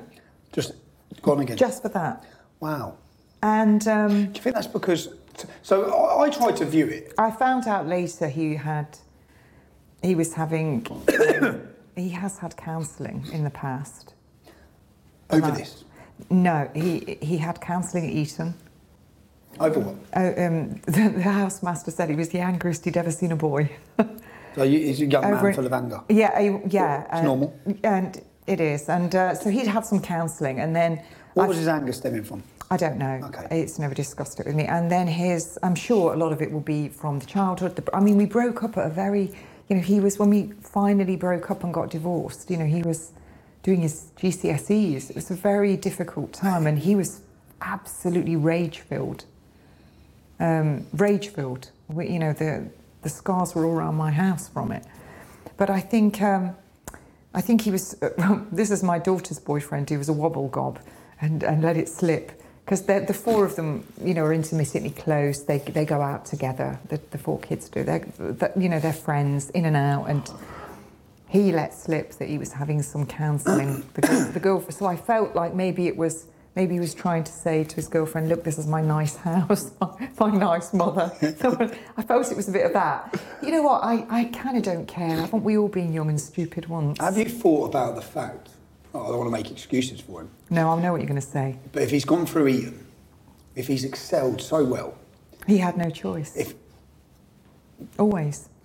I'd say that would be hard, because some people would be sitting there saying, fuck off, he had a choice, it's his mum. You'd never betray your mum. But if he's going down that path of a life of success, as in for himself, and whether it be career-driven success, if he didn't do that, if he didn't distance himself from at that time, remember, you've been proven right, but at this time you wasn't proven right about any of it. At this time, when he's probably come out, you could have been wrong about a lot of it. And not just been wrong, but what the media were saying was that you was in danger in life. She was doing this. So he was calling for me to be jailed, do you remember? Was he? Yeah, Is one that of what the he things said? he wanted me to put in jail. So he may have been that scared Well, I don't know. for his own future. I don't know if he was that scared, but one of my friends who's an actress... What a sad situation. On a very horrible sitcom. It's always on a programme that's long-running. You can think about it. It centres around a pub. And it's not Coronation Street that she's on, but she said it was scripted. Yeah, they've told him so to. obvious. And then my other friend... Who do you think that is that's... Do you think... Well, we always know who that is. Yeah. We will know that... As in security services, government? Yeah, all of it is... And security services would recruit from Eton? Well, yeah. That's their base? And Eton, Oxford, Cambridge? when my ex-husband first came to the UK, he went to a language school. And as I got older, he said that they were approached at that language school, all of them, were approached by MI5 to go and work for them to do translation. Well, look exactly what happened with the London bombings, those boys. I mean, what a horror. Everybody should really... I interviewed Nick Colostrum, and everybody should go and read his book, Terror on the Tube. Is this about 7/7 bombings? Yeah. Is this the one that looks at the angle that it was impossible for him to have done it? Absolutely impossible. And if you look, those... Yeah, and who they were, are just terrible. And it's... Do you see all of this? Like, because I would never have bought any of that. Well, when all you these false flags. all of them. I wouldn't have entertained all of it. It's only now that terrorism's gone. It's like, where's it gone? It's like... No, because it's climate change. We're all going to burn to death. So terrorism was used with 9/11. I'll go down the rabbit hole of 7/7. I haven't ever done that. It's absolutely was. You'd got Netanyahu, you'd got all these main figures from all these countries were all in London at the same time. They've done a trial. One of those trains was actually cancelled. It doesn't exist. The photo. It's a terrible Photoshop photo. You've got. Am I right? Paramedics who arrived on the scene. I did an advanced trauma and life support course with Kingsmill Hospital, and you're not saying that people weren't blown up. You're looking at the metal fatigue in those carriages, and the injuries that the people had, and even paramedics commented on it.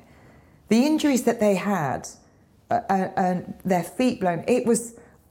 Everything was wrong about it. The way everyone was cleared out. Why would those three boys then make their way down to Canary Wharf? They bought return tickets.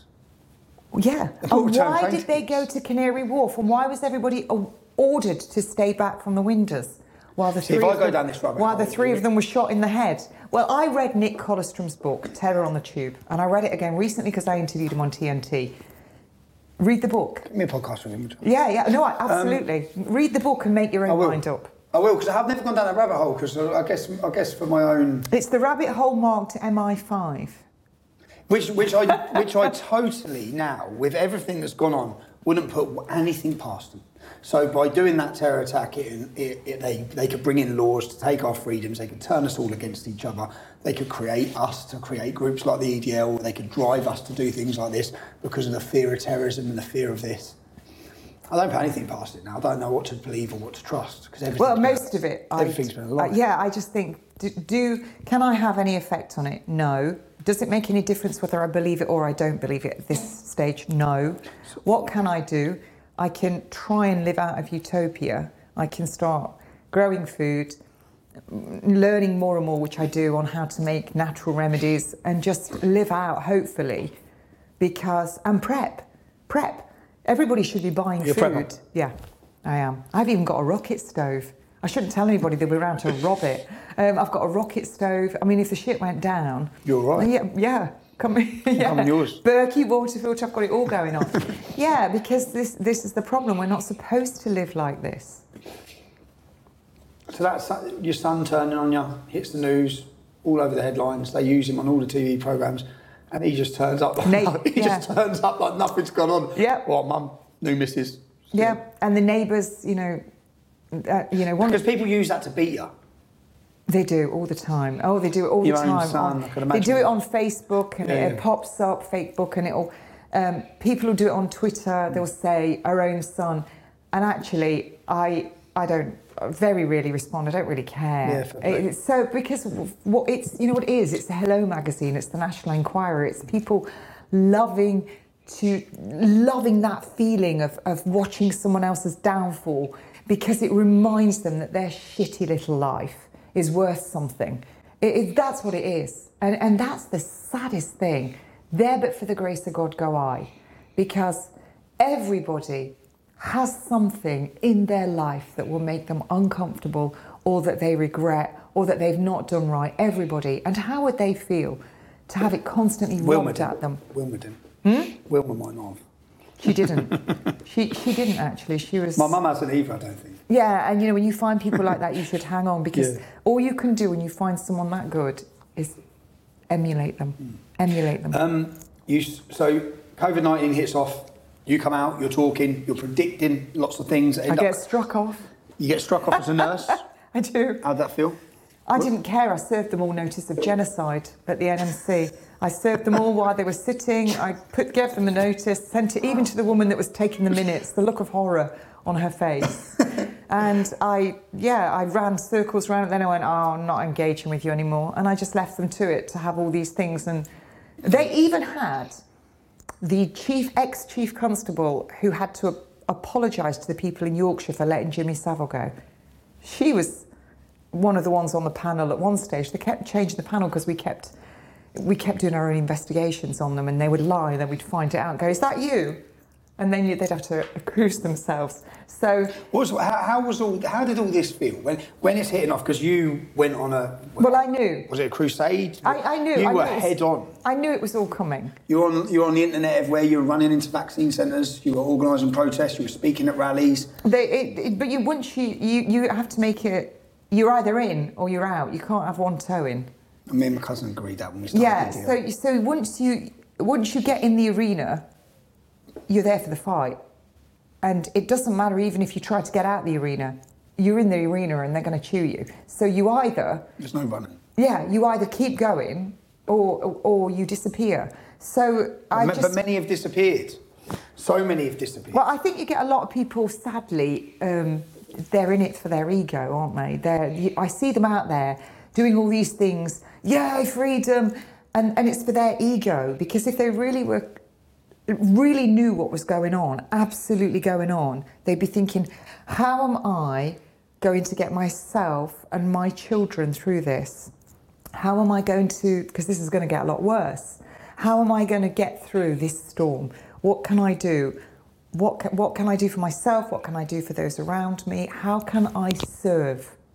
And people aren't, they don't serve. Do you think, so when I set up the English Defence League, I remember a lady saying to me, your biggest problem's going to come from within. And I remember thinking, shut up, like, we're all lads. Every regime is broken from within, never from the outside. So I thought, we're all lads, what do you mean? And then within weeks, months, it was just non-stop. Because it becomes jealousy and ego. Would you say it's jealousy or ego, or do you think in your experience of what you've experienced within the freedom movement in the UK, was it jealousy, was it ego, or do you think security services are playing a part in making sure that it's divided? I think that you do get security services. Absolutely, of course you do. If you've got any movements, any times of political unrest, the security services will set up their own groups, and then it will smoke out the dissidents to come and join those groups. That's always a standard procedure. And so they disrupt them. Yeah, and they throw accusations against people. Yeah, and to cause that discourse from within, you get that. But then you also got, and I heard it, I actually had it said to me, why does she get the interview? Why are you getting that interview with them? Why am I not getting it?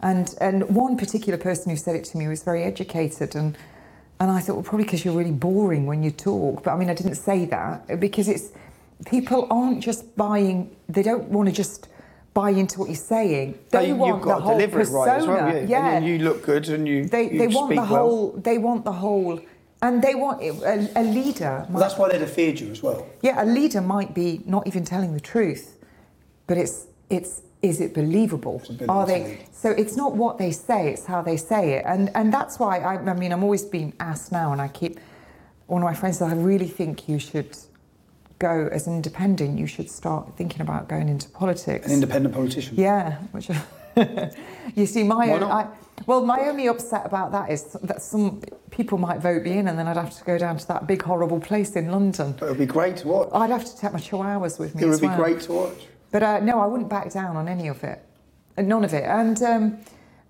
I just flew in here today with the best of British. All with their brand new trainers on, all going on their jollies that they've probably saved up all year for.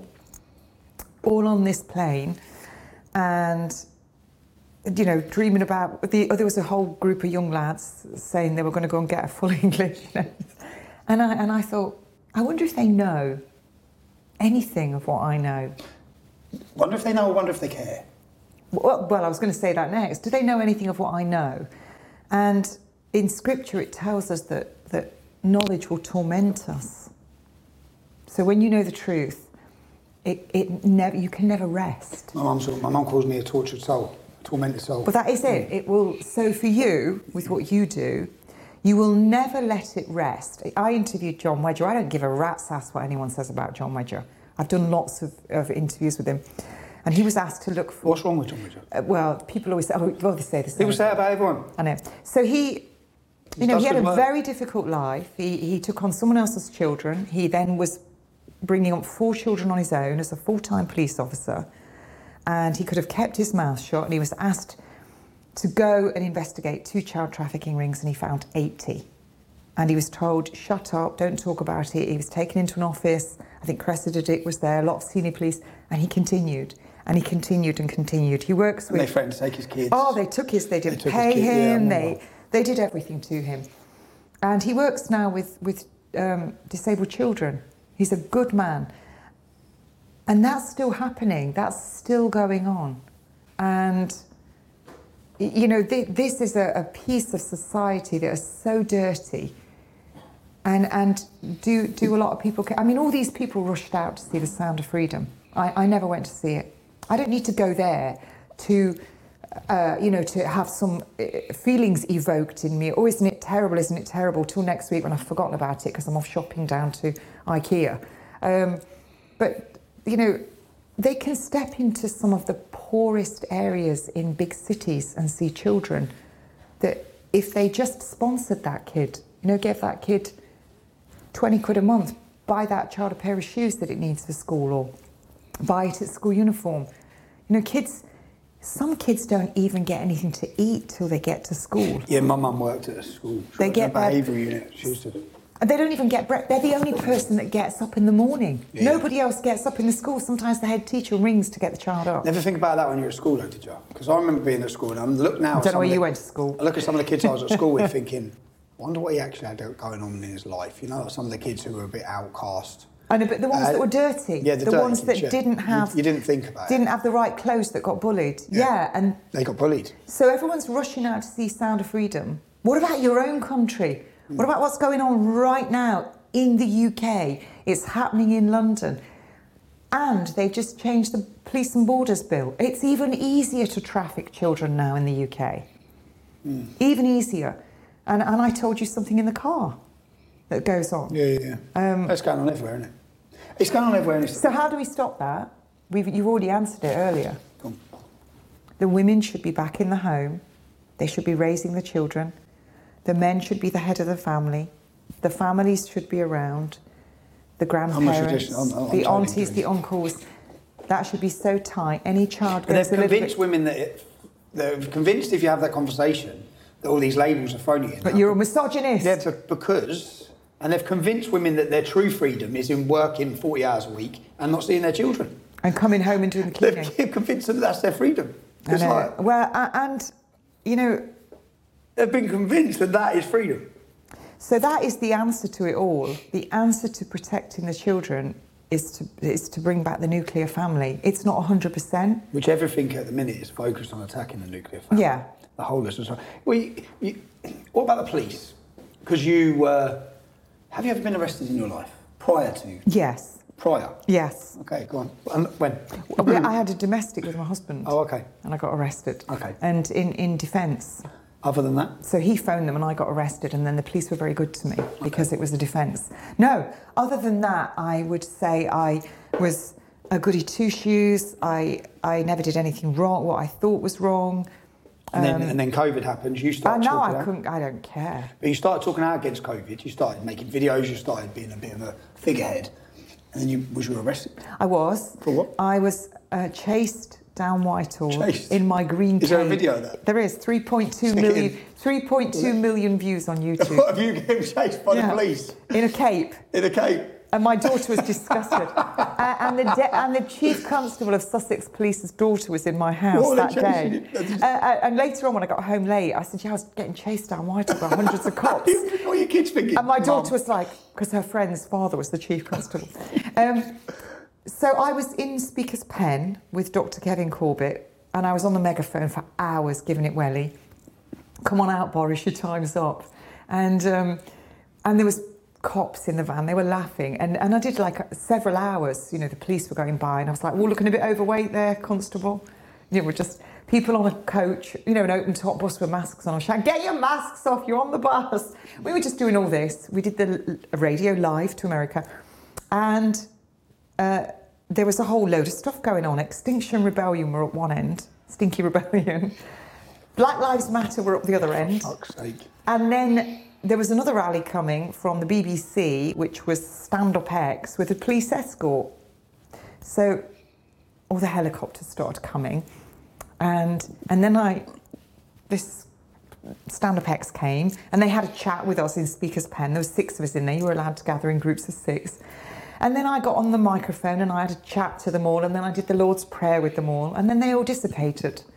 And as they dissipated, I saw this line coming down Whitehall of high-vis vests and masks.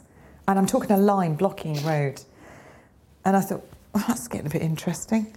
And then there was one coming up the other end. They're coming for you. And then the tactical firearms unit arrived, the guys with the guns. And they pull up and they all get out, but they look over at me. And the helicopter's above. And I thought, this is not looking very good. And then this guy comes running in, he says, they're coming for you, they're coming for you. I thought, you're telling me. Anyway, so then this great big group of people surrounded me as for some... To stop the police getting there. Bizarre reason, with my handbag, cape, skin-tight dress on and high heels, thinks I'm going to outrun all these cops. So I started to run down with a whole group around me. It's classic. You know the video I'm talking about. It's really funny. And I'm running like Minnie Mouse with this bag, this high heels. And the next thing, the police kettle me. And then they start picking off the crowd around me. So we turned round and started running back in the other direction. And then one of the cops falls over. The video's spectacular.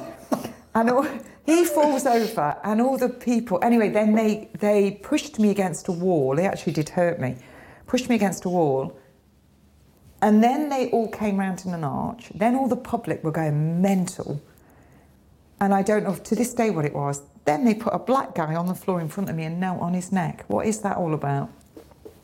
And he went to court as well. He contacted me, and I thought, I'm not getting involved in that because I don't know what that was about. And then they kept saying to me, you can call this off at any minute. And I said, it's nothing to do with me. Were they saying that you were the organiser of a rally that wasn't allowed to take place during COVID? They found, at court, they found me guilty of that Stand Up X that came by, and they said that I didn't get out of the way quick enough. So they arrested you that day? Not for that though. No, okay. So on this day when you've run up that way, I got arrested. Was there any moment when you get under arrest and you're standing there thinking, what the fuck am I doing? No, it's really funny because you can hear the video.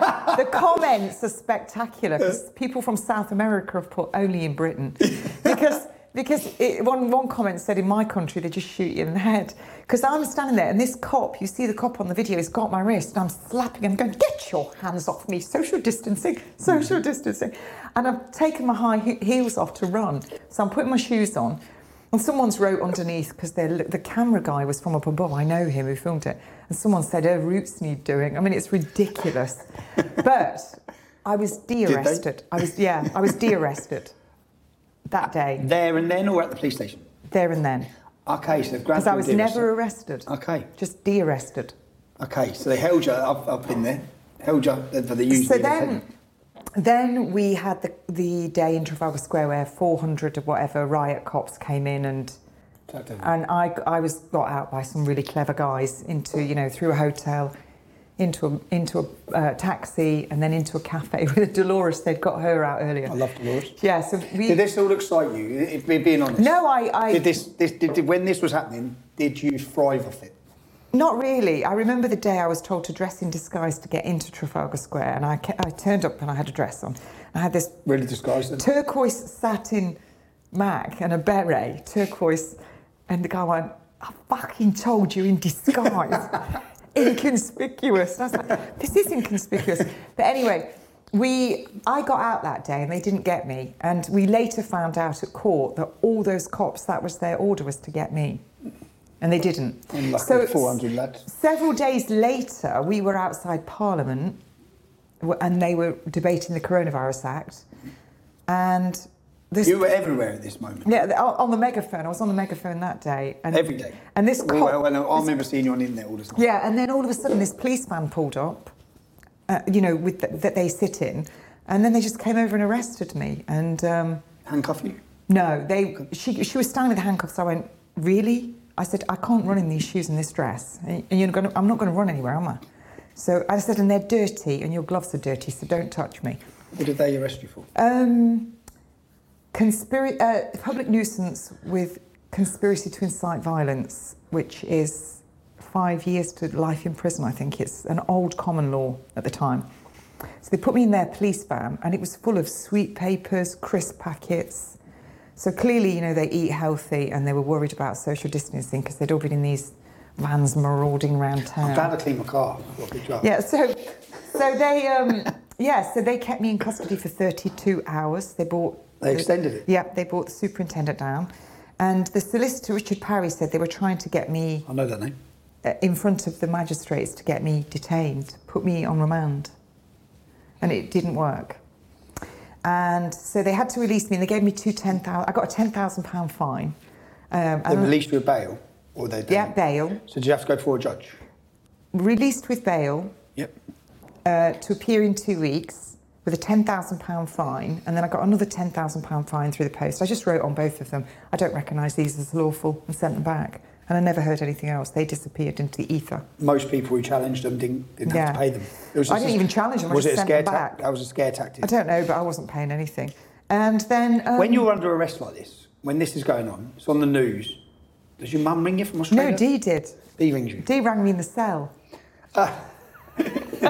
She got through to the cell. Because they had they ring the reception, they put you through. So I was in there for 32 hours. What did you say?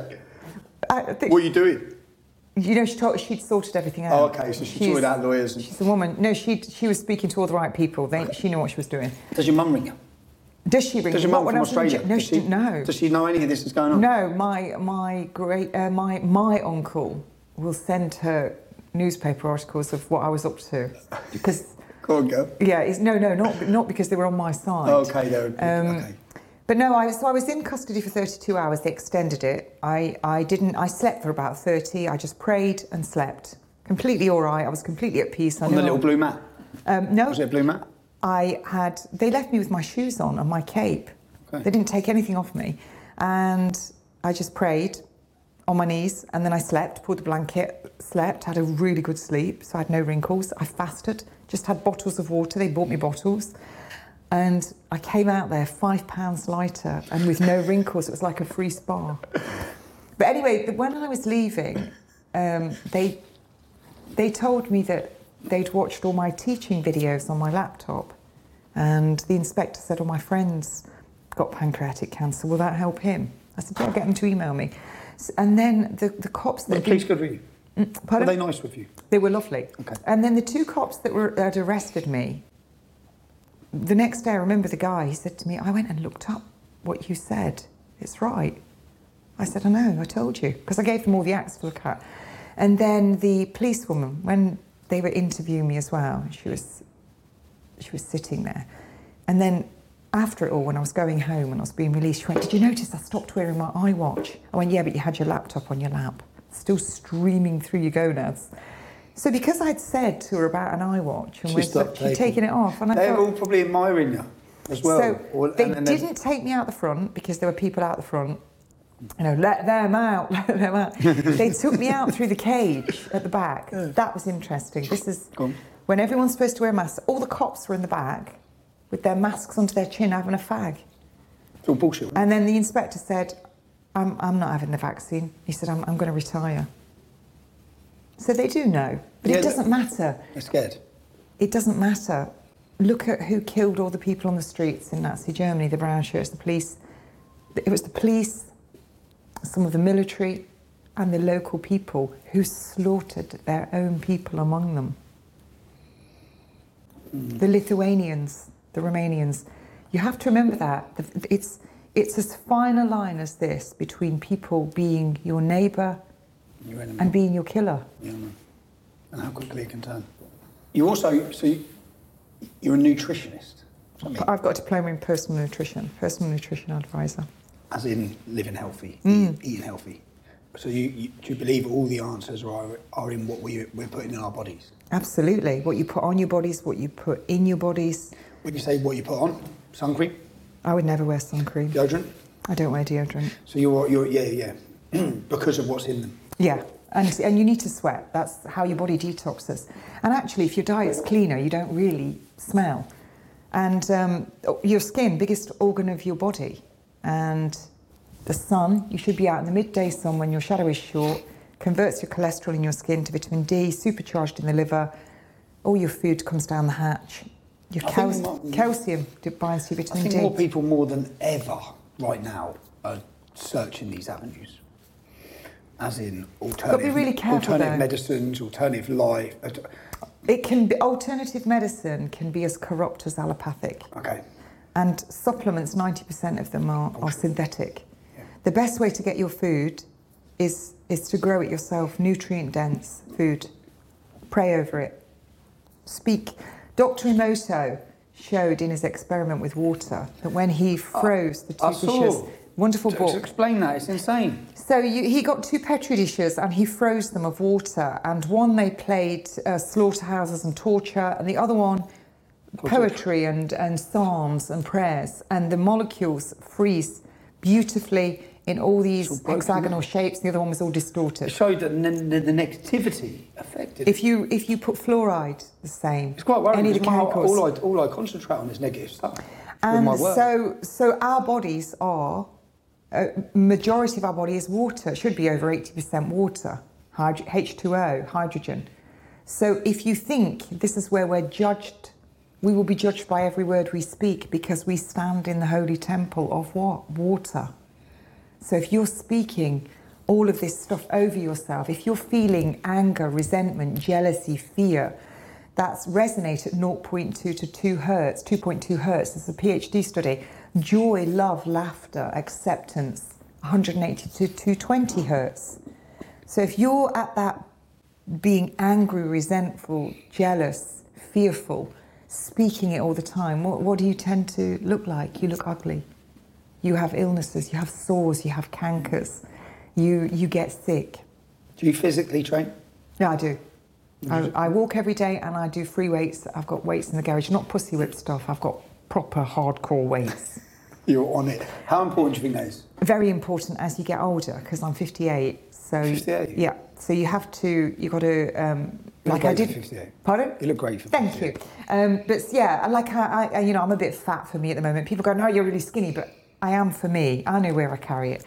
But also, that weight bearing, it's a good way to keep... All this rubbish about your skeleton goes all dense and rickety as you get older. It's rubbish. These anti-inflammatories, as soon as you give someone anti-inflammatories, you block a thing called the COX-1, COX-2 pathway. They don't make prostaglandins that break your bone down, make the cement to stimulate your new bone. Your entire body remodels all the time. Everything is replaced, everything, even your skeleton. So it's very important as you get older to keep yourself out of the hospitals, the National Homicide Service. And how do you do that? It's eat, sleep, drink, train. What message, yeah, I agree, totally, changes your life. What message do you have? Say there's a nurse who's watching this, who works hard. Is she a fat nurse?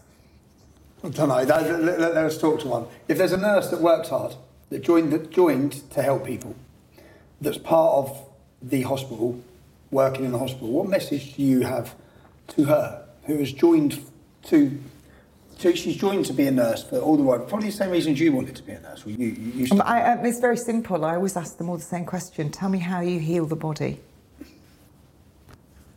And they don't know. They say, I'm just there to A prescribe medicine. drugs. You give them medicine and go, no, that's not how you do it. Okay. So they don't even know that when that patient has got leg ulcers that won't heal, and their food comes up from the canteen, the hospital kitchen, and it's a croissant or a crunchy nut cornflakes, a juice in a plastic container that's from concentrate, and a cup of tea with white acid poison sugar and A1 milk. There's not even enough protein there for tissue synthesis. They're not going to heal on that. The sugar's going to switch their immunity off straight away for 4 hours. The hybridised wheat's going to make holes in their gut. Do you see? Yeah. You can't, if you go back to like when I did my What training. advice do you give that girl then? What do you tell her? Leave. Leave and join what we're trying to create. These nurses all need retraining. They need to be able What to are you trying to create? All the nurses need to be retrained. They need to join the British Nursing Alliance, which is what, we've got a Telegram channel, we've opened a business, but we need the website doing, and it is getting done. What's it called? British Nursing Alliance. It's to bring nurses in so that they live among their communities. They know everyone in their communities. They grew up with the children. Their children play with their children. Their husbands work with their... It's all personal. And they know, so when those families get sick, the reason cancer runs in families is not because it's genetic, it's because they all live the same. They're exposed to the same toxins, the same toxicity, and then they get sick. So it's about taking those children before they even have children of their own. The most important year of a child's life is the year before it's conceived, because the egg that made you was inside your grandmother. So when your mother was conceived, shortly after conception, she had all her eggs. So they were exposed to what your gran did, and then what she did in her life, and then she had you. So the most important year is the year before the child's conceived. And that is when you get that woman, into the healthiest she could be. You know, this sleeping around with multiple partners, this all, we can have it all. What is it they called it? I can't remember what they called it. Anyway, acting like the lads. What are you going to say? That's bad as well. Well, when a woman has intercourse with a man, the first thing it does is it sets up inflammation in the cervix because her body doesn't recognise that semen, it's foreign. When she has intercourse with him the second time, the body recognises it. Oh, husband's here. If she keeps having intercourse with all different men, she's going to keep having inflammation. What's the precursor to cancer? Okay, that's bad for the women. What about inflammation. The men? Well, if a man is watching porn, it's all right for them. Oh. Men watching porn, they don't know what it is to have a normal, loving relationship with a woman. They need more and more and more debauchery to get that same level, till in the end they can't even get it up. 50% of men over 50 have erectile dysfunction, 60 over 60, 70 over 70, but you can go to the Far East, the Middle East, 80-year-olds are siring children. And it's because men are eating sugar, they're eating too much fat, they're drinking alcohol, and they can't maintain an erection. And if you get men away from porn, onto good food, sleeping properly, eating a natural diet, they'll be pole vaulting out of the bed in the morning. Any age. Can your dad hear? But that's actually true. So all of this infertility, you know, couples, young couples, it used to be 1 in 6, now it's greater, are infertile together. Why? You know, this is, the woman is, her inside her body will only be, welcoming to a man when she's ovulating. The cervix comes down. The rest of the time it's hostile. So all of these things, this is why a man should be with a woman. And from a young age, it shouldn't be, people used to get married because the bloke down the road, his son had got loads of sheep, they'd got loads of sheep, so they grew their wealth. And there wasn't these different men all over the place because you didn't travel that far. So your arena was less.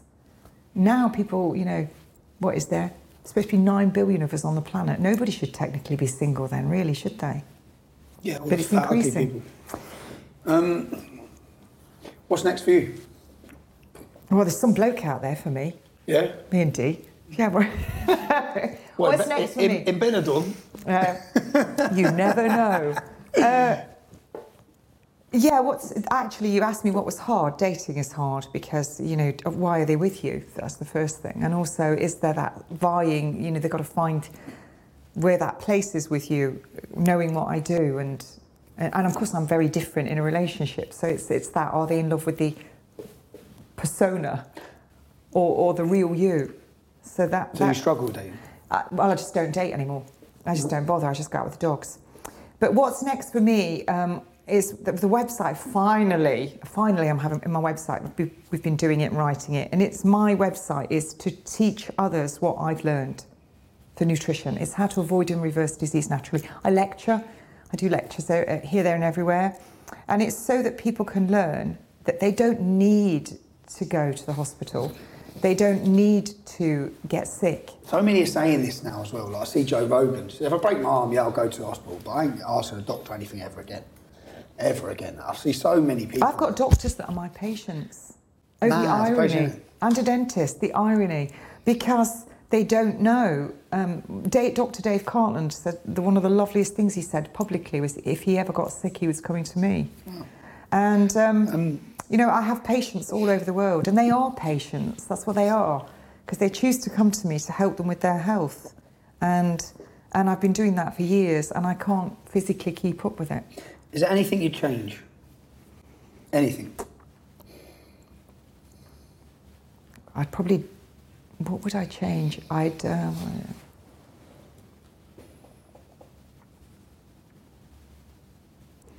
wouldn't have ran out of Trafalgar Square.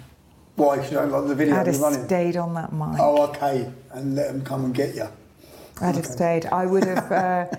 yeah, I would have... yeah, I'd do it all again and knobs on. It's going to happen again. So will you be leading? Will you be there?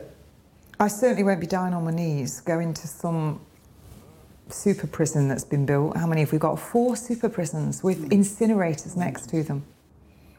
There's a big clue. Or the fact that they're building, what is it?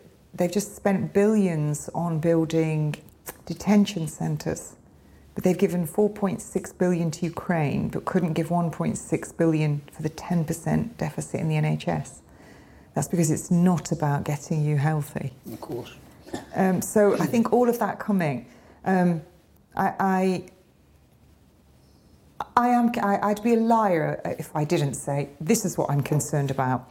I see my 2 daughters, they're beautiful, they're not very tall, they're lean, and I'm concerned when I see this level of immigration coming in, fighting age men, no women and children, just coming in. Unchecked. Yeah, unchecked. And then I looked at images in the Imperial War Museum, and I've seen them. I've gone on some of the websites in research I've done, and you know, in the Second World War, young women, 16, 15, 17-year-olds, were stripped naked in the street by their neighbours and beaten by people that live next door to them. And I posted a photograph recently on Twitter, and the woman's bra was hanging off, and she was running in her stockings, and it was kids that were chasing her with wooden batons to beat her, and she lived among them. So she was a young woman, and all her face was covered in blood. And this was from one of the Jews. She was probably, you know, was killed at the end of that day. But this is in the 1930s and 40s, not so long ago. And I worry about, I think then about my daughters and what will I do? What will I do to protect them? How can I? That's what I think about. Do you mean if society goes bang? If neighbours turn on neighbours? If community turns on community? Look through history. Give me a century where it hasn't happened. Every single century. Every single one. My parents' generation, and probably your parents' generation, were the last generation who were born on the back of war, and they're probably going to end their lives before. But you can... It's just teemed with debauchery, with genocide, it all just goes round. I've had a fascinating conversation with you. I hope we're going to have a fascinating dinner now, because we're starving. I'm starving, man. Can I just ask you, say your daughter, we'll personalise it. Your daughter has a partner, he spits at her once. What would your advice to your daughter be? I once said to the daughter's boyfriend that if he drove too fast and he killed her in the car, he would never need to worry about feeling guilty, because I would personally kill him. So my daughters know what I think. One of my daughters is really sassy, And she's very like me. She's given me a run for my money. She shaved her head once. Very beautiful.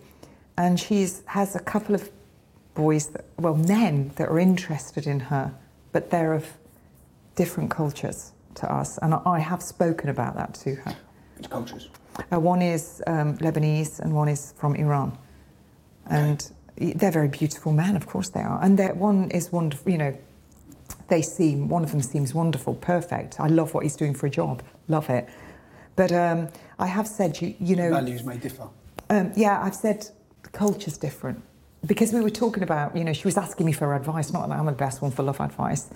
You know, I sent this text and he didn't remember, what do you think? I say, shut up, Mum, you was with Dad. Well, I said to her, you know... I said, you can't be like that with men, you know, if a man's reached out to you, you can't shut them down. I said, it's about provide, parade, protect. I said, you know, so I'm giving her a bit of... And I said, you know, you've got to remember as well, it's his culture. So, you know, I have tried to do it like that. But we're all stupid when we're young. We all just, I'm in love! And so what can we do? What do we do as parents? We have to support them in their choices and catch them when they fall. Yeah, I struggle with that with the daughters, man. Yeah, but that's because you're a man. Yeah. But and listen, women and daughters as well. My daughters are both beautiful as well. And one of my daughters at the moment, you know, her and I are not seeing eye to eye. But you know, the same as my sons. My door is open for Sebastian. I love him, and I will always love him and adore him. Totally forgive him? Yeah. If someone wanted to, I would stand in front before I'd let anyone harm him. I'd die for him. Absolutely, all of them. Mm. I might not like them. At times. I love them, but I would die for them because I brought them into this world and I'm not letting anyone take them out before me. That's not the order of events. Well, I dare say people are going to hear from you again. They'll see you again. I'm sure they will, because I ain't doing any of that again. I won't be doing lockdown. Are you? No, am I fuck? I'd love to talk to you again at some point. We'll see where it all goes, but I've really enjoyed it, Kate. Thank you. If you're watching this, I'm censored. Everyone's censored. They don't want these conversations being had. Most of all, you see the opposition to people like me or people like Kate. They don't want us being humanised. They don't want people understanding we're normal people, ordinary people, lovely people. So, yeah, please like, subscribe and share this with all your followers. And thank you for watching. And then you're the people that help me make these podcasts. And I'm enjoying them. So, thanks. Carry on watching for more interesting guests. I'll talk to anyone. I'll debate anyone. I'll hear anyone's story. If you want to help me along that way, it's not free. I need your support. If you can support my family, that gives me my peace of mind. It means I can continue to do the work I do. You can do so at www.supporttommy.com. I appreciate every bit of support, as do my children. It gives me the ability to fly them out here to see me so I can stay in constant contact with them. I'm deplatformed and I'm censored, so I need you. I need you to share this content. Make sure you stay tuned for upcoming weekly guests. Interesting guests, exciting guests. I'm Tom Robson, and this has been my podcast, Silence.